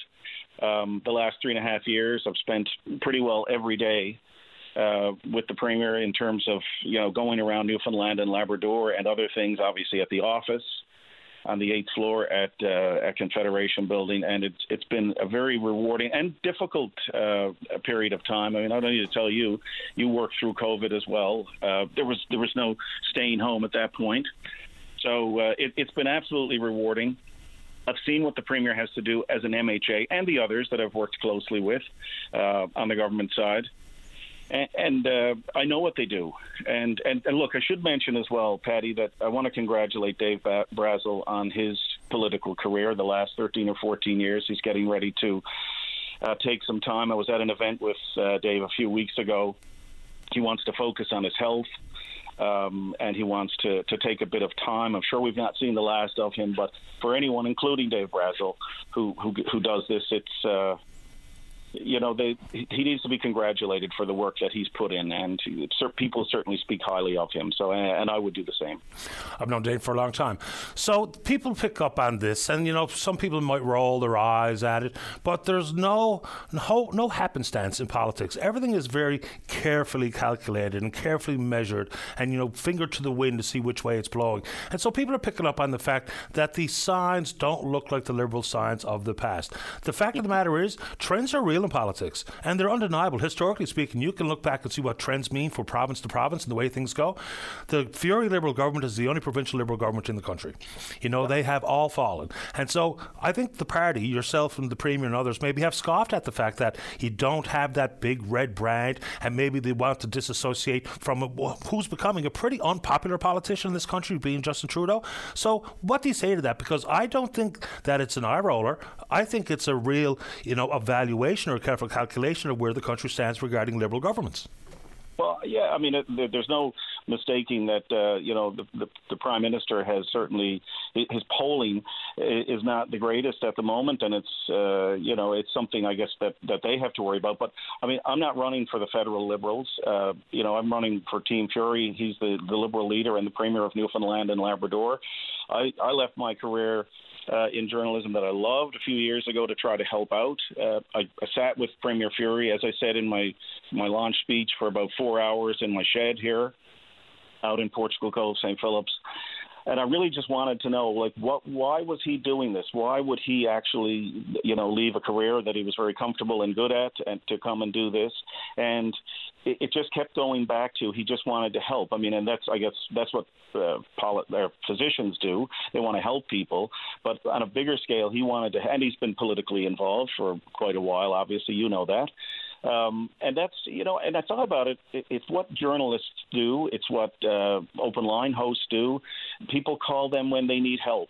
Usually, people don't phone you like they do call to throw bouquets and congratulate people. But when they want some help, and that's the same thing they do with MHAs. I've seen it through through his eyes now in terms of what he has to do as an MHA. When people need help navigating government, when they're down on their luck, when others, and on a bigger picture, some of the bigger files that he deals with, obviously, and that I've helped advise him on over the last few years, it just is an easy transition.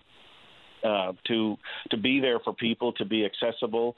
I've worked with people all my life. I really enjoy it, and the opportunity is there now. And obviously, the opportunity would have been there a couple of years ago if I'd thought about it, but it just wasn't at that point. I'm just at a different stage now, I guess. And I just think that because I live in the community, I've lived here pretty much all my life, raised our kids here. They went to school here. I know the people in this community, and they know me. And it's, I've got a pretty good situation in so much as that. So I just thought that this was a good time to try and help the team, but also to take a more hands-on approach from the MHA level on doing work with people in this community. I mean, I've worked more so with Portugal Cove St. Philip's because that's where I'm from, with the Volunteer Fire Department, knowing what they're up to, and the council. A little bit of Bell Island, but not so much. And, of course, Paradise takes in a large part of this district as well, which is a rapidly growing area across St. Thomas's Line right out to Topsail Road. It's if you drive down there anytime, you just see new houses popping up all the time and young families. We were campaigning, going door to door last Sunday, just a couple of days ago. And, everybody answering the door with 2 or 3 kids hanging off their legs, and everybody is excited for Christmas. And we just wanted to sort of pop in and say hello, just to let everybody know what was going on. And you can see it, that there's growth and hope. And, I mean, obviously for Paradise, the big issue there is they're looking to get a new high school for the area, because all those young children will eventually grow up, and the parents want them closer to their houses. I've met with the parents, the group that want to set up a high school out there or get a high school, and they've been actively chatting with Sarah Studley, Minister Studley, and others about it, and Minister Howell. They met with her, I think it was last week.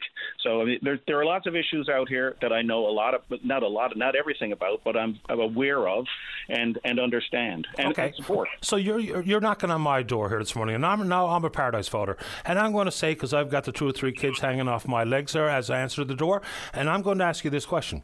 So the issue of a high school, the district, the government, the priority list was clear. It was Paradise's number one. Thousands of people being bussed out of that community to go to high school elsewhere. Nowhere in the conversation was Portugal Cove St. Philip's. So as a Paradise voter, I'm saying to candidate Fred Hutton, the Premier who you advised for years simply made a political decision to benefit his district where he lives. Why did that happen? How come it's not in Paradise like everybody thought it should be?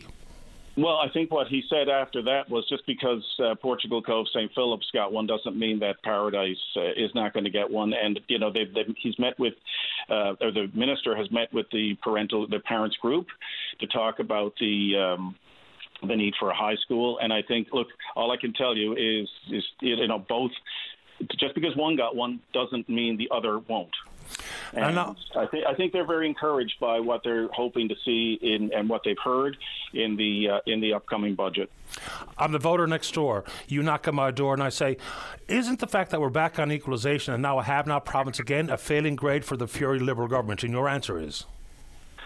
No, I mean, look, there's so much potential here, Patty, with, I mean, look, if you look at what Quebec gets every year, like $13 billion in equalization, and Newfoundland gets nothing for the last more than a decade, there's something wrong with that. I think the amount this year is a pittance in comparison to what other provinces across the country get, and it's time. I mean, it's a conversation you and I have had many, many times on how the formula is, aside from being so complicated, it's wrong. There's something wrong with it when you have a province like this. Let's just compare the 3 Atlantic provinces, the 3 other Atlantic provinces to Newfoundland and Labrador. We've got about 520,000 people here. If you look at the 3 other provinces combined, they're 3 times what we have, 1.5 million, and we're 3 times the land mass. We have to provide services to areas in Labrador, Western Labrador, Northern Labrador, Central, Southern, up the Northern Peninsula, down to the Southwest Coast, the Conagra Peninsula, the Southwest Coast, the Burin Peninsula. It's massive. I mean, there has to be some recognition of the size of the land that we have, the number of communities that are spread out, and how many people are here, and the services that are required and expected. Healthcare, education, transportation, safe transportation, food security for those. I mean, obviously transportation, they all are linked together.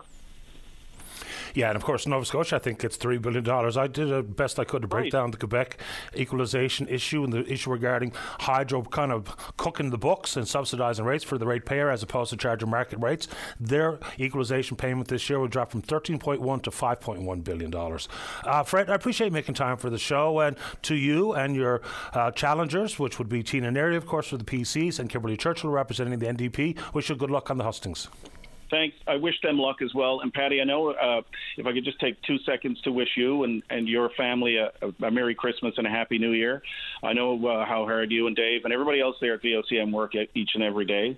And your service is greatly appreciated by the province, obviously. And a friend of mine, posted something last night. She said that it's a difficult time of year for a lot of people because of, the fact that some families have different dynamics going on. There are things, but she said, look, reach out to somebody who might be on their own that you might think might just need a phone call or a quick visit or something like that. I think it's important for us all to keep that in mind. I feel very blessed with my own family. We had them all here together last week. I'm sure you're going to be doing lots of family events, but not everybody has that luxury. I appreciate that sentiment and the time, Fred. Thanks for this. Take care. Have a good one, Patty. You too, Fred. All the best. Fred Hutton's the Liberal candidate. And, that's nice thoughts on the way out there because, look, and even like Mike Campbell here at K-Rock, right? He lost his mother unexpectedly on the 21st of December a few years ago. And so whether it be loss in the family, and some people are just lonely and isolated, and we talked about loneliness in your overall health, not to be cheesy or corny, but checking in on folks who are in that life circumstance, see how they're doing, check in with those Christmas cheer type of messages. You can't make anybody come to a gathering or to go for a coffee or what have you, but even the thought that people are not as alone as they may feel sometimes, and for families who have experienced loss through the Christmas holidays, these are all moving parts. While so many will be cheery and bright and ready to go and departing, have family and friends around, it's not the same thing for everybody. Let's take a break. Peter, shall I take John before we go? Get the weather update? Yeah, John's out in around Corner Brook. He wants to tell us about what he sees with the weather. Good morning, John. You're on the air. Yes, hi. Good day, sir. Good day to you. What are you seeing? Yeah, well, I was out in Corner Brook probably about 45 minutes ago, and in a matter of minutes, it changed from heavy downpour to freezing rain. And now all of Corner Brook is slippery and wet, of course, with all the water underneath the snow and the freezing rain. And so I was heading west to Corner Brook, to Georgia Lake, sorry. So as soon as I get outside of Corner Brook, it's all rain, and then it changed again. So now I'd say the snow is coming pretty heavy out this way. Visibility is probably less than a kilometer. So it's pretty treacherous out there now. It's the perfect storm, rain followed by ice pellets and snow. You have the slipperiest conditions you can imagine. So, John, good warning for the motoring public in and around Corner Brook. Have you arrived at your final destination? You're in out of it? Yes, I am. Yeah, I'm home now out in Georgia Lake now, and everything's just like white. Where like about an hour ago it was green. Yeah, green Christmas coming here, but some nasty weather on the west and southwest coast. I appreciate the weather update, John. Thank you. Yeah, no problem. Merry Christmas. Merry Christmas to you, too. All right, let's take that break. Peter, you're next to talk about Bull Arm. Don't go away. Welcome back to the show. Let's go to line number 3. Peter, you're on the air. Oh. Good morning, Paddy. Morning to you.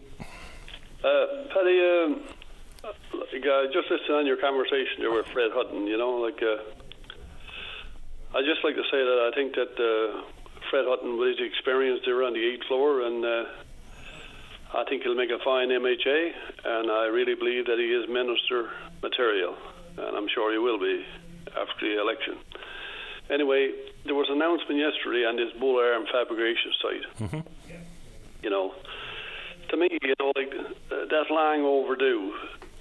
And it's about time, someone did something in a positive for an area of 25 kilometres, I believe they said it was, square kilometres.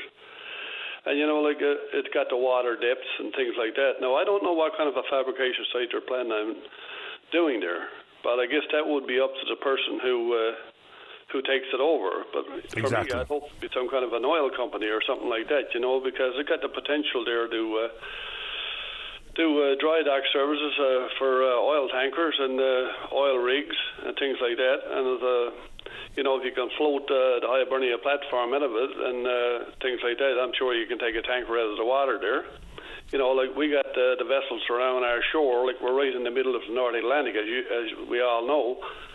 And, for vessels to be going to Brazil, Spain, Portugal, France, Denmark, what have you, like they get those services done, booking them as high as 3 years in advance to try to get space over there. And when you bring them back, well, then they got to be done pretty well all over again at somebody's expense to meet the Canadian standards. Sure, but unless that's addressed in benefits agreements and contracts, and that's always going to be a tricky piece of business, because unless you put it in the contract, you can't necessarily make a corporation do one thing or another. Like Suncor sending the Terra Nova over to Spain. Of course, shoddy work done, comes back to Bull Arm. They made lots of money off Suncor repairing the work and completing the work that wasn't done. I would imagine this is not going to be an oil and gas company. I'm going to surmise that it's going to be a supply company, a support company, like the DF Barnes of the world, that type of company, who've already done lots of work out at Bull Arm already. So hopefully whatever happens is, if they lease it or if they buy it outright, we can only hope, and I would imagine this is going to be the obvious, is that they'll be super aggressive, because it would be a massive big investment. So they'll be wildly aggressive, trying to bring in as much work as humanly possible. Well, Paddy, having said that, the DF Barnes apparently has been in there for a while now, and there's a lot of tradespeople and things like that in this particular area, from St. John's to Clarenville and east and west also. I think that it could be an ongoing thing, not a project every 4 or 5 years. And I think the Liberal government, I commend them what they have done by doing this, because they've been there for decades, basically just sitting there. And since D.F. Barnes got there, how many projects do they have and how many full-time jobs is out there? So to me this morning, something like that, the government has their hands on. A successful company should be held accountable. You use it or you lose it. There's enough just taking up space right now. And there is, in my opinion, there's all kinds of work right here in the middle of the Atlantic for that type of a base, shipyard or dry dock or what have you. So, all this should be factored in, and I'm sure, I got a lot of friends and buddies and families in the trades thing, and I'm sure there where Fred Hutton was to this morning there's a lot of trades in CBS and stuff like that, and everything matters. A lot of iron workers, all that kind of stuff. So, I hope it goes to someone who's going to use it, not lose it. But at the same time, being sitting there for this long, my head comes off to Premier Fury and the Liberal government for taking the initiative to go ahead and get it started by somebody, Hello? Yeah, no, I'm listening. Sure, I don't know why there wouldn't be as much work as possible out at Bull Arm. And, you say congratulations to the Fury government on this particular move with an RFP. But remember, it was May of 2021 when it was recommended clearly by the Premier's own economic recovery team, the Green Group, recommending that this exact thing take place. So my question would be, why does it take so long? Pardon me? My question would be, for the government, why did it take so long to do exactly what was recommended? I don't know, because this really went on in the PC government when this was kind of mothballed or whatever. That's the way we'd look at it, living here in the area, even though I'm a senior, it mean a lot to the general area. I don't know why it took so long either. But anyway, that's my take on it. It's good news for the area. I'm surprised that other people are not speaking more out on it. You're not talking about a small area. It might be 25 kilometres the site, but you're talking really from all over Newfoundland and Labrador. All kinds of tradespeople that are looking to get work home, good paying jobs, full-time jobs home. You know what I mean? And like I said, I think it's a good announcement coming up for Christmas time, and I just hope they do the right thing with what they got. There's another thing. Excuse me, Betty. No problem. Premier Fury is also going to have, step up and address, like the fishing problems here in Newfoundland and Labrador. And if you don't come to the microphones and make some announcements on fisheries and a bit of good Christmas cheer and stuff like that, and after the New Year, if you do, he'll be the first government since Joey Smallwood. You got to remember now, Danny Williams just about done us in when he brought in that raw material sharing and all that kind of stuff. And then you got the other things, like you got a pricing farmer and all this kind of stuff. And there's so many things as export, the best products, and if that's live product, well, then so be it, But the fishermen got to get paid for what they bring in, it can't be a make work project, so to speak, for... Sure. Yeah, well, I guess there's other... Go ahead, I'm sorry. I have to get to the news, but the live export, massive money being spent out at Ganders Airport for exactly that reason. And, we understand between the FFAW and conversation with the government that the price-setting structure will be something that is attended to well in advance of the next crab season. And the fishery, of course, we can always talk about that industry here on the show. I appreciate the time. I'll give you the last word, Peter. Paddy, last word there. I hope Premier Fury is listening, because the way we feel about this industry right now is we feel that, Lana Payne, editor of Unifor, should come to Newfoundland. I don't mean rush down today, but long as she's here by Christmas Eve, and fire Greg Pretty and Jason Spingle, because they're incompetent and they're not capable of doing the job, and they got destroyed everything that Richard Cashin, Des McGrath, Ray Jansdy, and Earl McCurdy built up over the years. And Paddy, thanks for taking me call. Appreciate the time, Peter. Take care. All the best. Bye. You too. Bye-bye. All right, time for the news. Pleasant Forces in the queue to talk about Crown Lands, and there's an airstrip in Bot. What he wants to talk about? Greg Smith may be running in the upcoming by-election in Ward 4 here in the city of St. John's. Ian Froud stepping down immediately from that post. And Roy's in the queue to talk about seals. Don't go away. Nutrition, exercise, keeping the cold at bay. Whatever keeps you feeling great, the Wellness and Healthy Lifestyle Show on your VOCM. Welcome back to the show. I've got some scone in my throat. So I sent a photo from Cornerbrook, what they call Cornerbrook Hill. There's a motor vehicle accident. Emergency responders are on the scene.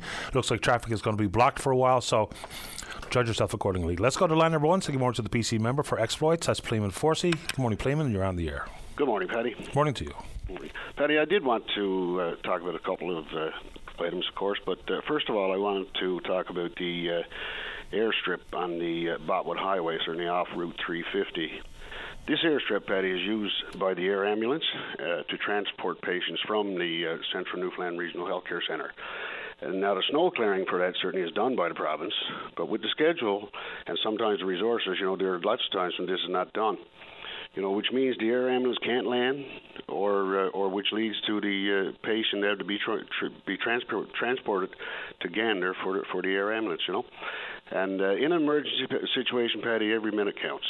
And of course with the impending weather coming up, and holidays coming, this certainly raises concerns. What exactly is the concern, Pleeman? Well, the airstrip is not always plowed. It's not always plowed. Okay, I just want to make sure I understood. Yeah, and I've already heard of a situation with this so far this season. So it's that certainly raises concerns with that. And if that airstrip was probably contracted, it probably would be maintained properly. In times when you need the air ambulance to be landing there, especially in emergency situations. Fair enough. So it's provincial responsibility, which means that a plow that would normally be plowing the roads would have to go and plow the runway. Yes, it is, yeah. And I understand, of course, public safety is priority, and on the road certainly has to be done, and that is priority. But maybe if that airstrip was contracted out, it certainly would take the ease off the transportation and make it more maintained for the airstrip. Fair enough. And the other one, Patty, I did read the story, of course, of the diamonds in the news article, and I'm glad to see that they've settled and moved on, I guess, with what they wanted to do in the first place. But Patty, it's a shame, that they became the poster child for Crown Lands, through no fault of their own. Well, 3 years later and $10,000. Well, at least $10,000, because that's the settlement between themselves and the government. And, of course, lawyer Greg French will have a bill, rightfully so, for the legal work that he did. So it just seems to me that we're overcomplicating something. And I'm not pretending that Crown Lands is so fundamental that I could go in and spend a half hour amending the Act. I'm not saying that. But the policy needs to be in the best interest of the people.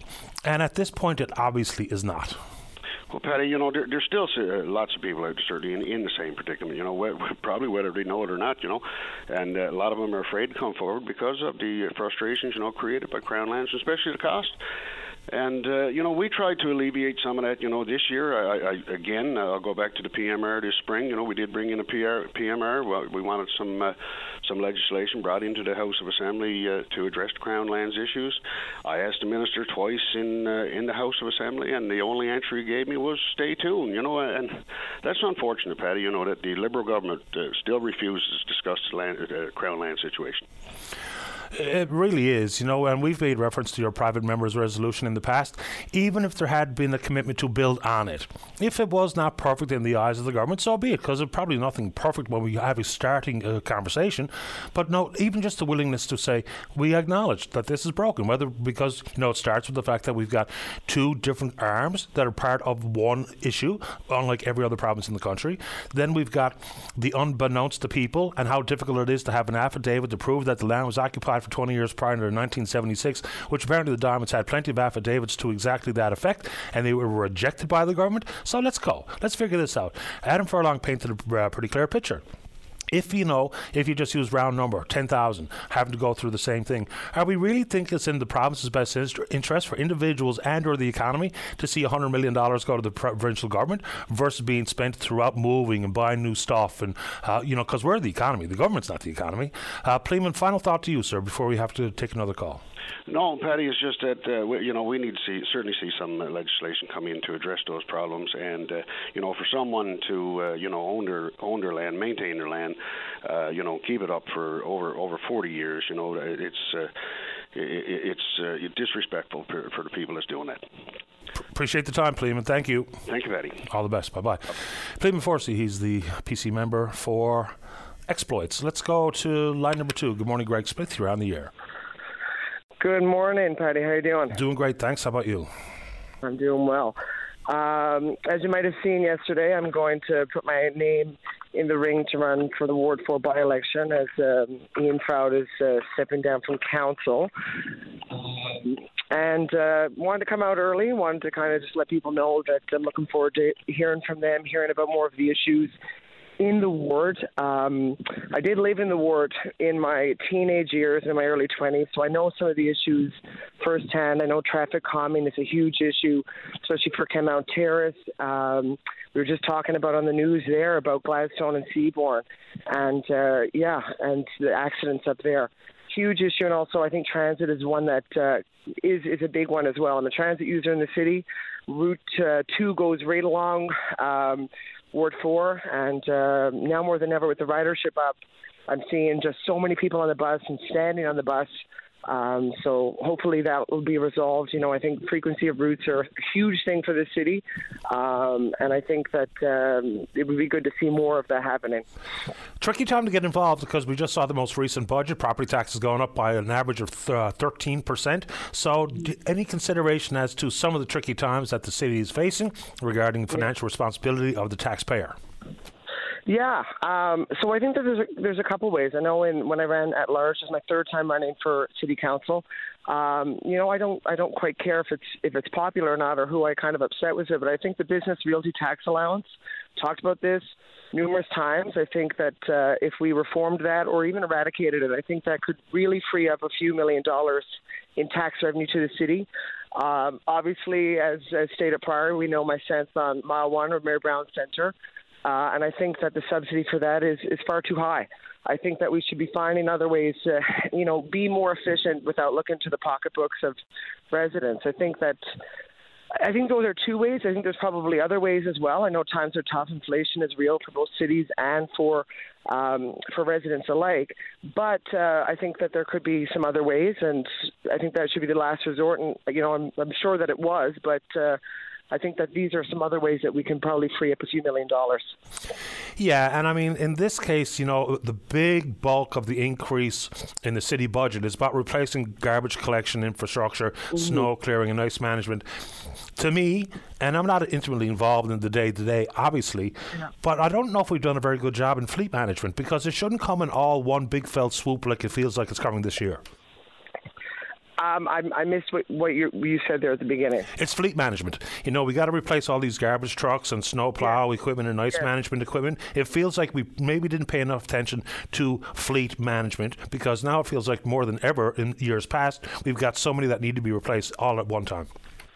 Totally. I totally agree with that. I think that finding ways to kind of allot for that a bit better, that's certainly one of them. I know that even to go back to the bus thing, you know, there's money that comes out of the city that has to go to repairs for buses, for new buses. And sometimes that comes, you know, in one kind of big sum. So if it was spread out a bit better, I think it wouldn't be as much of a shocker when it happens, you know, one year, like this year in particular, for fleet management, for garbage disposal, etc. So I think that's huge. Yeah, 100%. So I believe Ian Froud's last official day is tomorrow. So do we have any idea what the timeline required for calling a by-election? I believe it is within 90 days. Yeah, I think so. Yeah, I'm almost certain of that. I'm pretty certain of that. So I wanted to come out early before Christmas, which I thought was imperative. But, yeah, I think it would, my gut is saying I'm thinking around March, but the city is yet to announce that, and I'm eagerly waiting for a date. But regardless of the date, I will be on the ballot. I appreciate the time this morning, Greg, and good luck. Thank you so much. And Merry Christmas and Happy Holidays and a Happy New Year to all the viewers and yourself too. Thank you very much, and the very same to you. Thanks, Greg.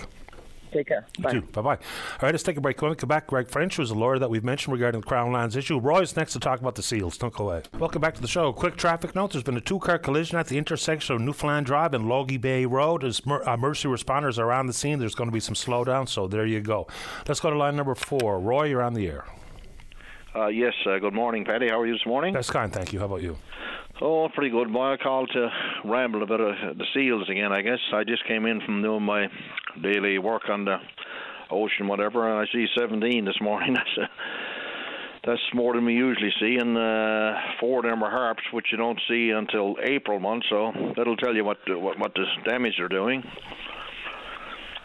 It's unmistakable. You know, it's always been remarkable to me that DFO considers seals in the St. Lawrence a problem, but not seals off our coast. How does that work? The DFO, I won't say it was on my mind now because I'll be barred from DFO and the federal government don't give a good you know what about the seals. You know, it's all politics. Like, you know, the stock, the state of the 3PS stock now has got, just would have I won't say just would have a close, and well, they could give you enough to eat. Like, I got £6,000 this year to catch now. What's the good of £6,000 by the time you take your expenses out and pay your crew, insurance, whatnot? You know, it's the same old thing. So I'm thinking about his name there now. Small, Clifford Small. He's like the member for Costa Bay's Notre Dame, yeah. Yeah, I like the cut of his jib, like Father used to say, like, you know. But there's, like I said before, it don't seem like there's anyone listening. The union has got Dr. Erin Carruthers, I think is her name now. Senior fishery scientist, and you know, God love her, but we're the scientists, us fishermen, just seeing what's going on every day. But you know, you try to get someone to come out with me and prove my point, like, you know, it's not going to happen. I mean, so then we just had a SEAL summit, and we're still trying to figure it out. But, I mean, I just don't get it. I suppose it's probably always going to be the case that unless we, you know, it's one thing, it's either the cart in front of the horse or vice versa. So we either find a market and increase the quota, because we're not even taking the quota now. Why? Because it's hard to find a market for the product, and you're not getting nothing for it. So by the time you back out expenses, include the safety issues, it's just not worth it. So if we can maybe get some sensible revisit of decisions made, for instance, in the European Union. We had that chance when we had them all here with the Canada-EU summit. And they say, oh, no, it's working fine because we got these indigenous exemptions, of which there's only 2 groups in the country that fall into that. So consequently, we're not selling any seals, first or last, indigenous or non, to the European Union. And they've made their decision based on absolute 100% lies. Yeah, like seal oil capsules. Oh, Jesus, when they come out, my son, man, it's a cure for all, you know, but I don't even see that advertised anymore. You know, I probably calls in every couple. I just get so frustrated with it. Like, I go out and I see those big old harp seals. They're anywhere from 150, 300, 400, 500, 800 pounds. I don't know what the correct weight is, but they're big. But I can guarantee, you know, they're eating lots. It's not just codfish. Like the bay is full of herring now, of course. Potential Bay, the herring come in, right? They're eating everything in their path, you know, and it's the same old thing. And a capital CULL. I hope that Greenpeace or whoever is listening call the. I won't say it. Oh man, I'm really frustrated. I'm sure you can hear my voice. Like, I see this every day. I'm on the water 300 something days a year, and I see those damn things doing what they like. You know, we got no rights. This is the worst time that the 3PS stock was ever been. Like, it's in a critical state. Like, you know and the seals will eat away at it. And I'd say next year, if we're lucky, we'll have 1,000, 2,000 pounds to catch. That's a sad thing to be able to say, isn't it? Yeah, and the word call is brought forward all the time. At some point, the population density of seals is going to create their own disease problem for themselves, which is quite likely. And, you know, when we talk about the fact that the ecosystem can manage itself, is that true? I mean, I know that's the ultimate hope, but when we talk about biodiversity or the lack thereof, some of that is based on human intervention. It always has been. So I don't know if there's ever going to be a politician that says, look, supposing we just take the omega-3 oil and we burn the rest, here's what we're going to do. We're going to take 1 million seals this year. No one's going to say that, though, are they? Paddy, I'd say, I don't know, an educator, I'd say 30% of the world is starving to death. You take the nutrition that's in, you know, the omega that's in seal meat, like, you know, can that and ship it out. I'm not saying that's the answer, but like this is terrible, boy. Like, you know, to see what's going on, and it seems like nobody gives a, you know. That's how it certainly feels, Roy. No argument coming from me. I appreciate the time, even though you're frustrated. Yeah, all right, buddy. Anyway, I'll probably call back in another couple of months. Nothing has changed. Anyway, Paddy, have a Merry Christmas, buddy, you and your listeners. Same to you, Roy. All the best. Hey, buddy. Thanks. Bye. Okay, bye-bye. All right, let's go to line number 3. Say good morning to Clarendon base lawyer. That's Greg French. Good morning, Greg. You're on the air. Good morning, Paddy. Welcome back. Thank you.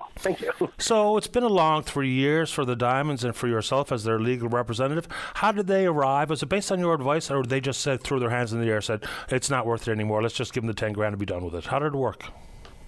Well, there's only so much I can say because it did arrive through settlement, but I will say it was an 11th hour resolution to the matter. And ultimately, when you factor in what the cost of buying it and having certainty was versus, you know, paying me to go to a trial for 2 days, subpoenaing witnesses, going through all that. You know, you can pay the same amount of money for a guaranteed outcome, or you can pay the same amount for a flip of the coin. And any ethical lawyer would recommend you take the certain thing. I don't know if you can answer this question. Was it an offer made by you or a price point put forward by government? That number came from government. Okay.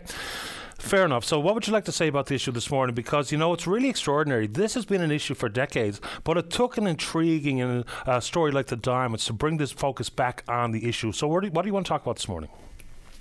Well, Paddy, I mean, as was noted in the article, I've got 11 other cases like this myself that are still wending their way through the system, and all of it hinges on a law that everybody agrees doesn't work and, quite frankly, is a policy failure. I mean, right now we have a system where the government is coming after people who are trying to do things right. Like, there's no proactive enforcement. I mean, any argument that the law in its current form is protecting Crown lands is completely transparently wrong. And I know that because there's no active enforcement. If you look at the Crown lands map, nobody's going out there and actively enforcing the quote-unquote illegal builds on Crown lands. No one is out there trying to force people to do things right. The only people who are getting caught in the dragnet are people who genuinely believe they own their homes and are not expecting any problems. If they expected a problem, they'd know better than to raise their heads and try and fix it. Greg, I'm interested in this one particular issue. You know, we're talking about if the applicant can prove that the land was occupied for 20 years under uninterruptedly prior to 1976, then that's one of the ways that you can indeed get the land from Crown Lands. But the Diamonds and yourself had affidavits in hand. The government refused to accept them. Are they suggesting that the affidavits were signed by people who were lying, or what's the problem there? The problem in this particular case, and of course the Diamonds have authorized me to speak to this point, the land, we've traced the land back to as early as 1918. The Catalina Town Plan, done by the colonial government of Newfoundland, shows the ownership of that land and the dimensions of it and the survey of it. That was in 1918. The deeds go from that landowner in 1918 to his 3 children, who then sold to Mrs. Diamond's father. The only sin in all of it is that 3 children lived in Ontario in the 1960s. So in terms of the use and occupation of the land, there was a dispute that from 1965 to 1977, the owners of it lived in Ontario. It was fenced. There's still visual evidence that the land was occupied, but, the owners lived away for 12 years, tough luck. It's just remarkable to me. What role do you think the fact that people have paid property tax should be when we evaluate who owns the land or how we quiet the title? Well, that goes to the legitimacy of it, because those are people who've come forward, who put their money where their mouth is, who are paying a level of government to prove their ownership of it. They genuinely believe it. No scofflaws are going to the town hall and saying, I own this, please charge me property tax. Please charge me $2,000 a year for my house. The only people who are doing that are the ones who honestly believe they own it. And the people who are getting hit by this are, by and large, seniors, because they're the ones who bought their land at a time when things were less formal. There were no banks. You built your own house, and everybody in the community recognized the ownership. Everybody in the community accepted it. No one caused any grief, and it's only now that people are selling it for significant amounts of money, where banks are getting involved and mortgages are getting involved, that you run into these problems, because all of a sudden a handshake deal from the 60s isn't worth what it used to be. Bank of Montreal won't give you $200,000 without some proof that you actually own what you say you own. No, stands to reason. So I don't know if government's ever going to acknowledge that, this is a broken system and here's how we can fix it. It doesn't need to be, sometimes the politics just trumps a bit of common sense here. Because the resolution was brought forward by a member of the opposition, they'll reject it. So I wonder and I hope that the political will is there in the spring sitting, because even if they bring forward some proposed amendments to the legislation, and then we can have a debate on the floor of Assembly, and then we can have conversation on this programme as to whether or not the amendments proposed are actually going to fix the system. Because sometimes it feels to me like unless government is leading the charge for meaningful change, they're going to reject any input from opposition members, which is simply just the partisanship of the issue versus good policy. And the problem we've got here is that this isn't in any way a partisan issue. It isn't. It's one that both sides of the aisle can agree there's a problem. Even in the debate on Mr. Forsey's private members bill back in May, the government side was acknowledging, yes, there's a problem. Yes, we need to fix it. And then it got voted down. And I don't want to make it seem like there is a silver bullet solution, because any solution does have some drawbacks. Any amnesty solution is going to allow a few scofflaws through.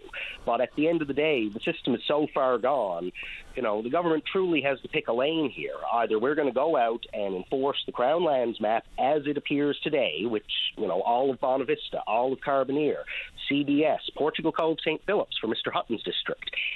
Large swaths of these areas are all apparently Crown lands, and either the law is what it is and we're going to go out and enforce it, or we're going to stand back and let people continue to quote-unquote illegally occupy it, or we're just going to accept that this is occupied, people are on it, we'll go straight and we'll stop everything going forward, but we'll make sure that everything up to today is standardized, because that's really what it needs to be. It's either that, or we're going to have a mammoth undertaking of trying to sort out every single person's legitimate ownership by a standard that's 50 years old. It's mind-boggling and head-scratching. I appreciate the time, Greg. Anything else before we say goodbye? Nothing on that matter, but I just want to wish you and your listeners and everybody at VOCM Merry Christmas and a Happy New Year. The very same to you, Greg, and we appreciate your time. Thank you, Patty. You take good care. Bye-bye. That's Greg French, one of our go-to voices on Crown Lands. Let's take a break for the news. Don't go away. Every Saturday is perfect for a night at the cabin. The Cabin Party with Brian O'Connell. Saturday night starting at 7 p.m. on VOCM. Welcome back to the show. Well, Brian wrapped up the newscast, talk about the conditions here on the East Coast. On the West Coast, Michael is saying that the road conditions in Corner Brook have deteriorated quickly. Lewin Parkway is treacherous. Let's go to line number 4. Say good morning to the Liberal Member of Parliament, elected in and serving the folks of St. John South Mount Pearl. He's the Minister of Labour and Seniors, Seamus O'Regan. Minister O'Regan, you're on the air. Good morning, Paddy. Welcome to the show. Thanks. Let's start with the dental plan. So, we just had a story earlier last week talking about the fact that life expectancy has dropped in the country, notably in this province. So how was the age of 87 selected? It feels like we're going to attend to very few of the 9 million Canadians that are going to be able to take advantage of this program. No, that only matters. That only lasts for a couple of weeks, to be honest with you. The idea is that we will have every senior registered coming into the month of May, and then by May, June, we will have seniors in dental chairs. So this is just a matter of registering people, and we just started at 87. That only lasts a couple of weeks, and it reduced to 80, then it reduces to 75, then it reduces to 70, and we just want to make sure that we get people registered as quickly as possible. We don't want to gum up the works. We've learned those lessons, when we've rolled out government programs, particularly during COVID when we were overcome.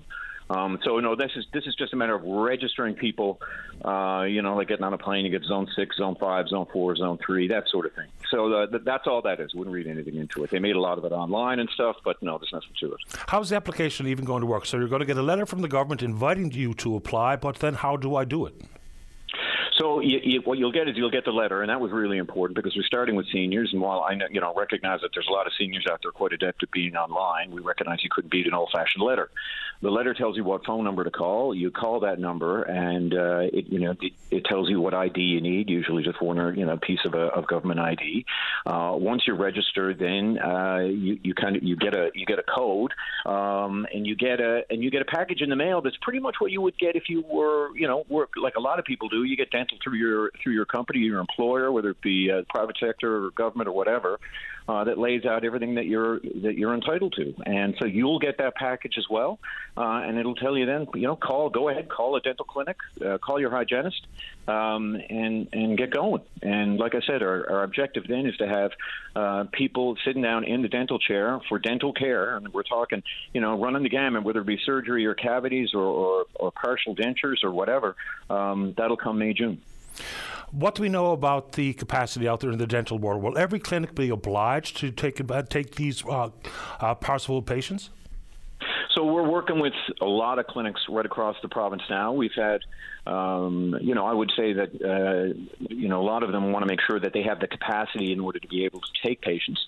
Most members of the dental community are welcoming of this because, dentists, they're doctors in the sense that they want to make people better, and they recognize that there's a real need out there among seniors. We also realize that there's a capacity issue too. We're going to have a greater need, I think, for dental professionals, and we're going to have to meet that need as well. But right now, they have been excellent to deal with.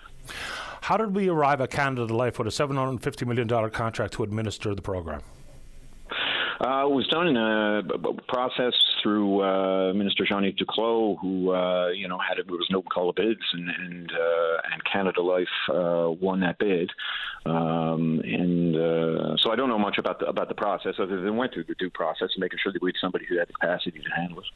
So just for clarification, if I make net family income $90,000 or less and at $70,000 or less, no copay, can I use the Canada National Dental Care Program if I have private insurance, if my employer has insurance? Is there a double up available here, or is it only for people who do not have insurance?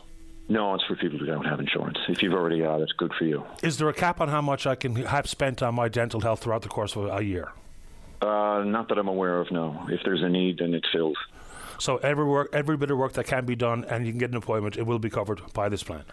Yeah, preventative, diagnostic, restorative, endodontic, prosthodontic, periodontic, all of it. I'd like to move off now to the new regulations brought forward regarding the Office of Environment and Climate Change and some of the issues regarding electric vehicles, and the target's been set. So 20% of all cars, SUVs, crossovers, light-duty pickups sold by automakers, zero emissions by 26, 60% by 30, and 100% by 35. So that's one thing. And I don't necessarily understand the credits and how that's going to impact the price point, because for some, that's the reason why they're not buying an electric vehicle. Mm-hmm. My question is different. My question is about the grid. So we know now that the grid is the provincial responsibility. With the demand, whether it be population growth, we'll get to that in a second as well, but this seems like a relatively quick transition. We're already looking in this province about the supply forecast demand by the 2050 to double in this province. Does the federal government have a role in ensuring that grids are up to the task put forward by federal mandates? Yes, I think we do, because I think it's in the national interest to do that. I mean, the grids themselves are in provincial jurisdiction. That's clear. And I know that, having been schooled in it by various natural resources ministers, provincially and territorially, when I was natural resources minister. But do we have, I think, a national responsibility to make sure that those grids work efficiently, that we work with provinces, territories to make sure that they have the capital in order to be able to upgrade them? I absolutely. And is there, a role for us, particularly in interties, which is something that, we were looking at both with the Atlantic Loop and out west, tying Manitoba together with Saskatchewan, tying Alberta together with British Columbia. British Columbia and Manitoba both being great providers of hydroelectricity, Saskatchewan and Alberta both needing that kind of electricity. So, yeah, I think that we have a responsibility there.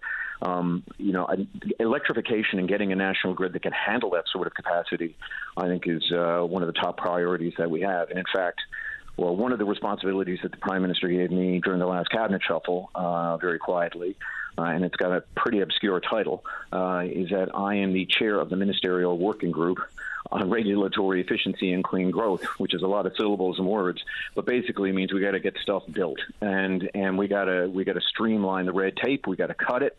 We streamline process, get rid of duplication, and get stuff built. And one of the things that's on the top of that list is further electrification of the grid. So the Supreme Court has dealt a couple of losses of the federal government. One regarding plastics being branded as toxic and waste management is pretty much a provincial responsibility. Then it's talked about federal overreach in other matters of provincial responsibility. So does that mean that we can indeed see an east-west grid, a tariff-free flow of power? Because we've been long held captive by central Canada, Quebec notably. So will we see an East Coast power grid? You could someday. I'm not sure how quickly we'll get there, but certainly if you talk about those interties that, further connect, let's say, Newfoundland, the island of Newfoundland with the Maritimes, that further connect Labrador with Quebec. You look at Ontario and maybe funneling more power from Quebec to Ontario. And then you look out west of those interties I was talking about in the prairies. Ultimately what you are talking about is a national grid. It's the same way that the Americans are going too. They're putting a huge focus on further electrification and upgrading their grids. Our grids, from what I recall, are in far better shape, I think, than the Americans are. But we also have to prepare those grids and those transmission lines for, I think, stormier weather ahead because of climate change and the way things are happening. So we had a lot of work ahead of us, but would that be an end goal? Yes, it would, because it would make a lot of sense. And the more that you can move power from point A to point B, the more you can make sure that your power gets a better price. That's a good thing. But we need to improve technology so that we insulate wires better and lose less power along the way. I remember working on the Lower Churchill proposal that Brian Tobin had back when I was a young buck, and the biggest cost, the biggest prices for Gull Island at the time was definitely in transmission. Transmission's still the biggest expense. It's still a big issue. The perfect storm of building homes, expanding the electrical grid, and all the like. I'm not even sure we have the skilled trades on the ground at this moment in time to deal with it all concurrently, which I think is going to be a problem. I'd like to know your thoughts on why the federal government is so hesitant to pump the brakes and revisit the immigration targets. The impact on housing and healthcare and the grid, all those three combined, make for an issue. Nobody wants to come to the country to be unable to find a doctor, unable to find a place to live. So why would the government not just acknowledge the fact that maybe we got out over our skis a little bit here, and maybe we had really aggressive targets that might sound good when we talk about societal issues and or economic upside, but it's really creating a bigger problem than necessary to deal with. So why not look at those numbers? You're talking about immigration numbers and capacity to absorb them. Yep. Yeah, I would say that that's a huge priority for us right now. Not just Minister Miller, but we're all working hand in glove on this. We know demographically. I say to ministers and MPs from other parts of the country, if you want to take a look into the future, look at Newfoundland and Labrador, because we are where a lot of the country is going to be in 10 years' time. Fully 50% of our population is 50 plus, and a quarter of our population is 65 plus. and that has a real effect on our workforce. So we have felt like if we bring people in, that is going to help with labor capacity. We need more people, and I don't doubt that. And you know what? We're blessed to live in a country where, frankly, immigration is not seen as a hot button issue. People understand and know that we need it, and a lot of us benefited from the fact that we came to this country because of it. But having said that, do we have to work on the balance to make sure that we house people that we get when they get here? Do we have to make sure that we're looking for what we need right now, which is skilled trades? I think is an excellent point on that one. Yeah, we do, and that is going to require us being less myopic. In the decisions that we make in the federal government, but I would argue with any government, you should be less myopic and people should be working together. Our crowd are working together hand in glove on this issue right now. I mean, I'd say most cabinet committee meetings that I go to, you will see either Mr. Miller and Mr. Fraser hand in glove. Really helps, of course, that Minister Fraser is a former Minister of Immigration. He knows the file too. So you're going to see those two departments and those two ministers work very, very closely, because I agree with you. We got to get that right. And one cannot work without the other. So just in summary, should there be a very careful focus on skilled trade incentives or people that are skilled, whether it be in the tech sector or the skilled trades, banging hammers or electricians or pipe fitters or what have you, and everyone else, we just kind of hold off until we can get our house in order a little bit, have a place to live, have enough doctors for everybody, have the pressure on the grid relieved until we can get it right, because currently it just doesn't feel we're getting it right. I'm pro-immigration. I take my knocks for it, but I stand by it. But I do think we are just getting a little ahead of ourselves. So should we pump the brakes here? I think that we can continue to be, we can look at it and make sure that we're smart about the people who we're bringing in. There are a lot of people who we bring in, too, that, family reunion and reunification is extremely important for a lot of people. And by the way, it has a side economic benefit often of aunts, uncles, or grandparents being able to provide child care to people and freeing up the parents of the home to do all the work that they need to do. So, I mean, there are great economic benefits to some things that you may not necessarily think of at first blush. I think that we understand the need particularly for more skilled trades, but we could also do a better job within the country to make sure that we make the most of skilled trades within the country. So we have a lot of work to do with provinces and territories and the ability to move labor from point A to point B. We kind of take it for granted a bit because we've had a fairly good experience of it, Newfoundlanders and Labradorians going back and forth, skilled trades to the oil sands and back and forth. That is not always the case with a lot of professional agencies. We've been putting a lot of pressure on those agencies, and we've been working with provinces and territories because, frankly, it has gotten to that point where this long-standing issue, this is not new, but this long-standing issue is one that everybody recognizes we got to work on, including provincial governments. I don't pay much attention to the polls, but I know politicians and their various parties do. Given the drop in popularity numbers for the Prime Minister, who I know is a personal friend of yours, and I know there's probably some goings-on in caucus meetings and or cabinet meetings, is the Prime Minister the right person to lead your party into the next general election? And if so, why? Because if you say yes, it flies in the face of the polls. Yeah, I wouldn't make that sweeping generalization and we're all obsessed with the polls. I'm not obsessed with the polls. I'm not at all, personally. I will, I'll pay attention to them. I get far more from, living here, being here, and talking to people here, because you get a much fuller picture. And people are very honest with me, because I find that most times, especially when we talk about politics, Newfoundlanders are very honest. And Labradorians too when I'm there. But I understand it. Look, there is a natural tendency. I think we picked it up maybe possibly from the Americans. At 8 years, the president's gone. So there's this feeling like, okay, we have been in 8 years. I recognize that. The Conservatives keep repeating it, and it's a valid point. He is the guy to do it. I believe that because I think he's the one with the energy and with the breadth of knowledge to do it. He's still got it. He's still got that energy for it. He still has that passion for this country. He has had a political career where he has been constantly underestimated, and he is always at his best when he's up against the ropes.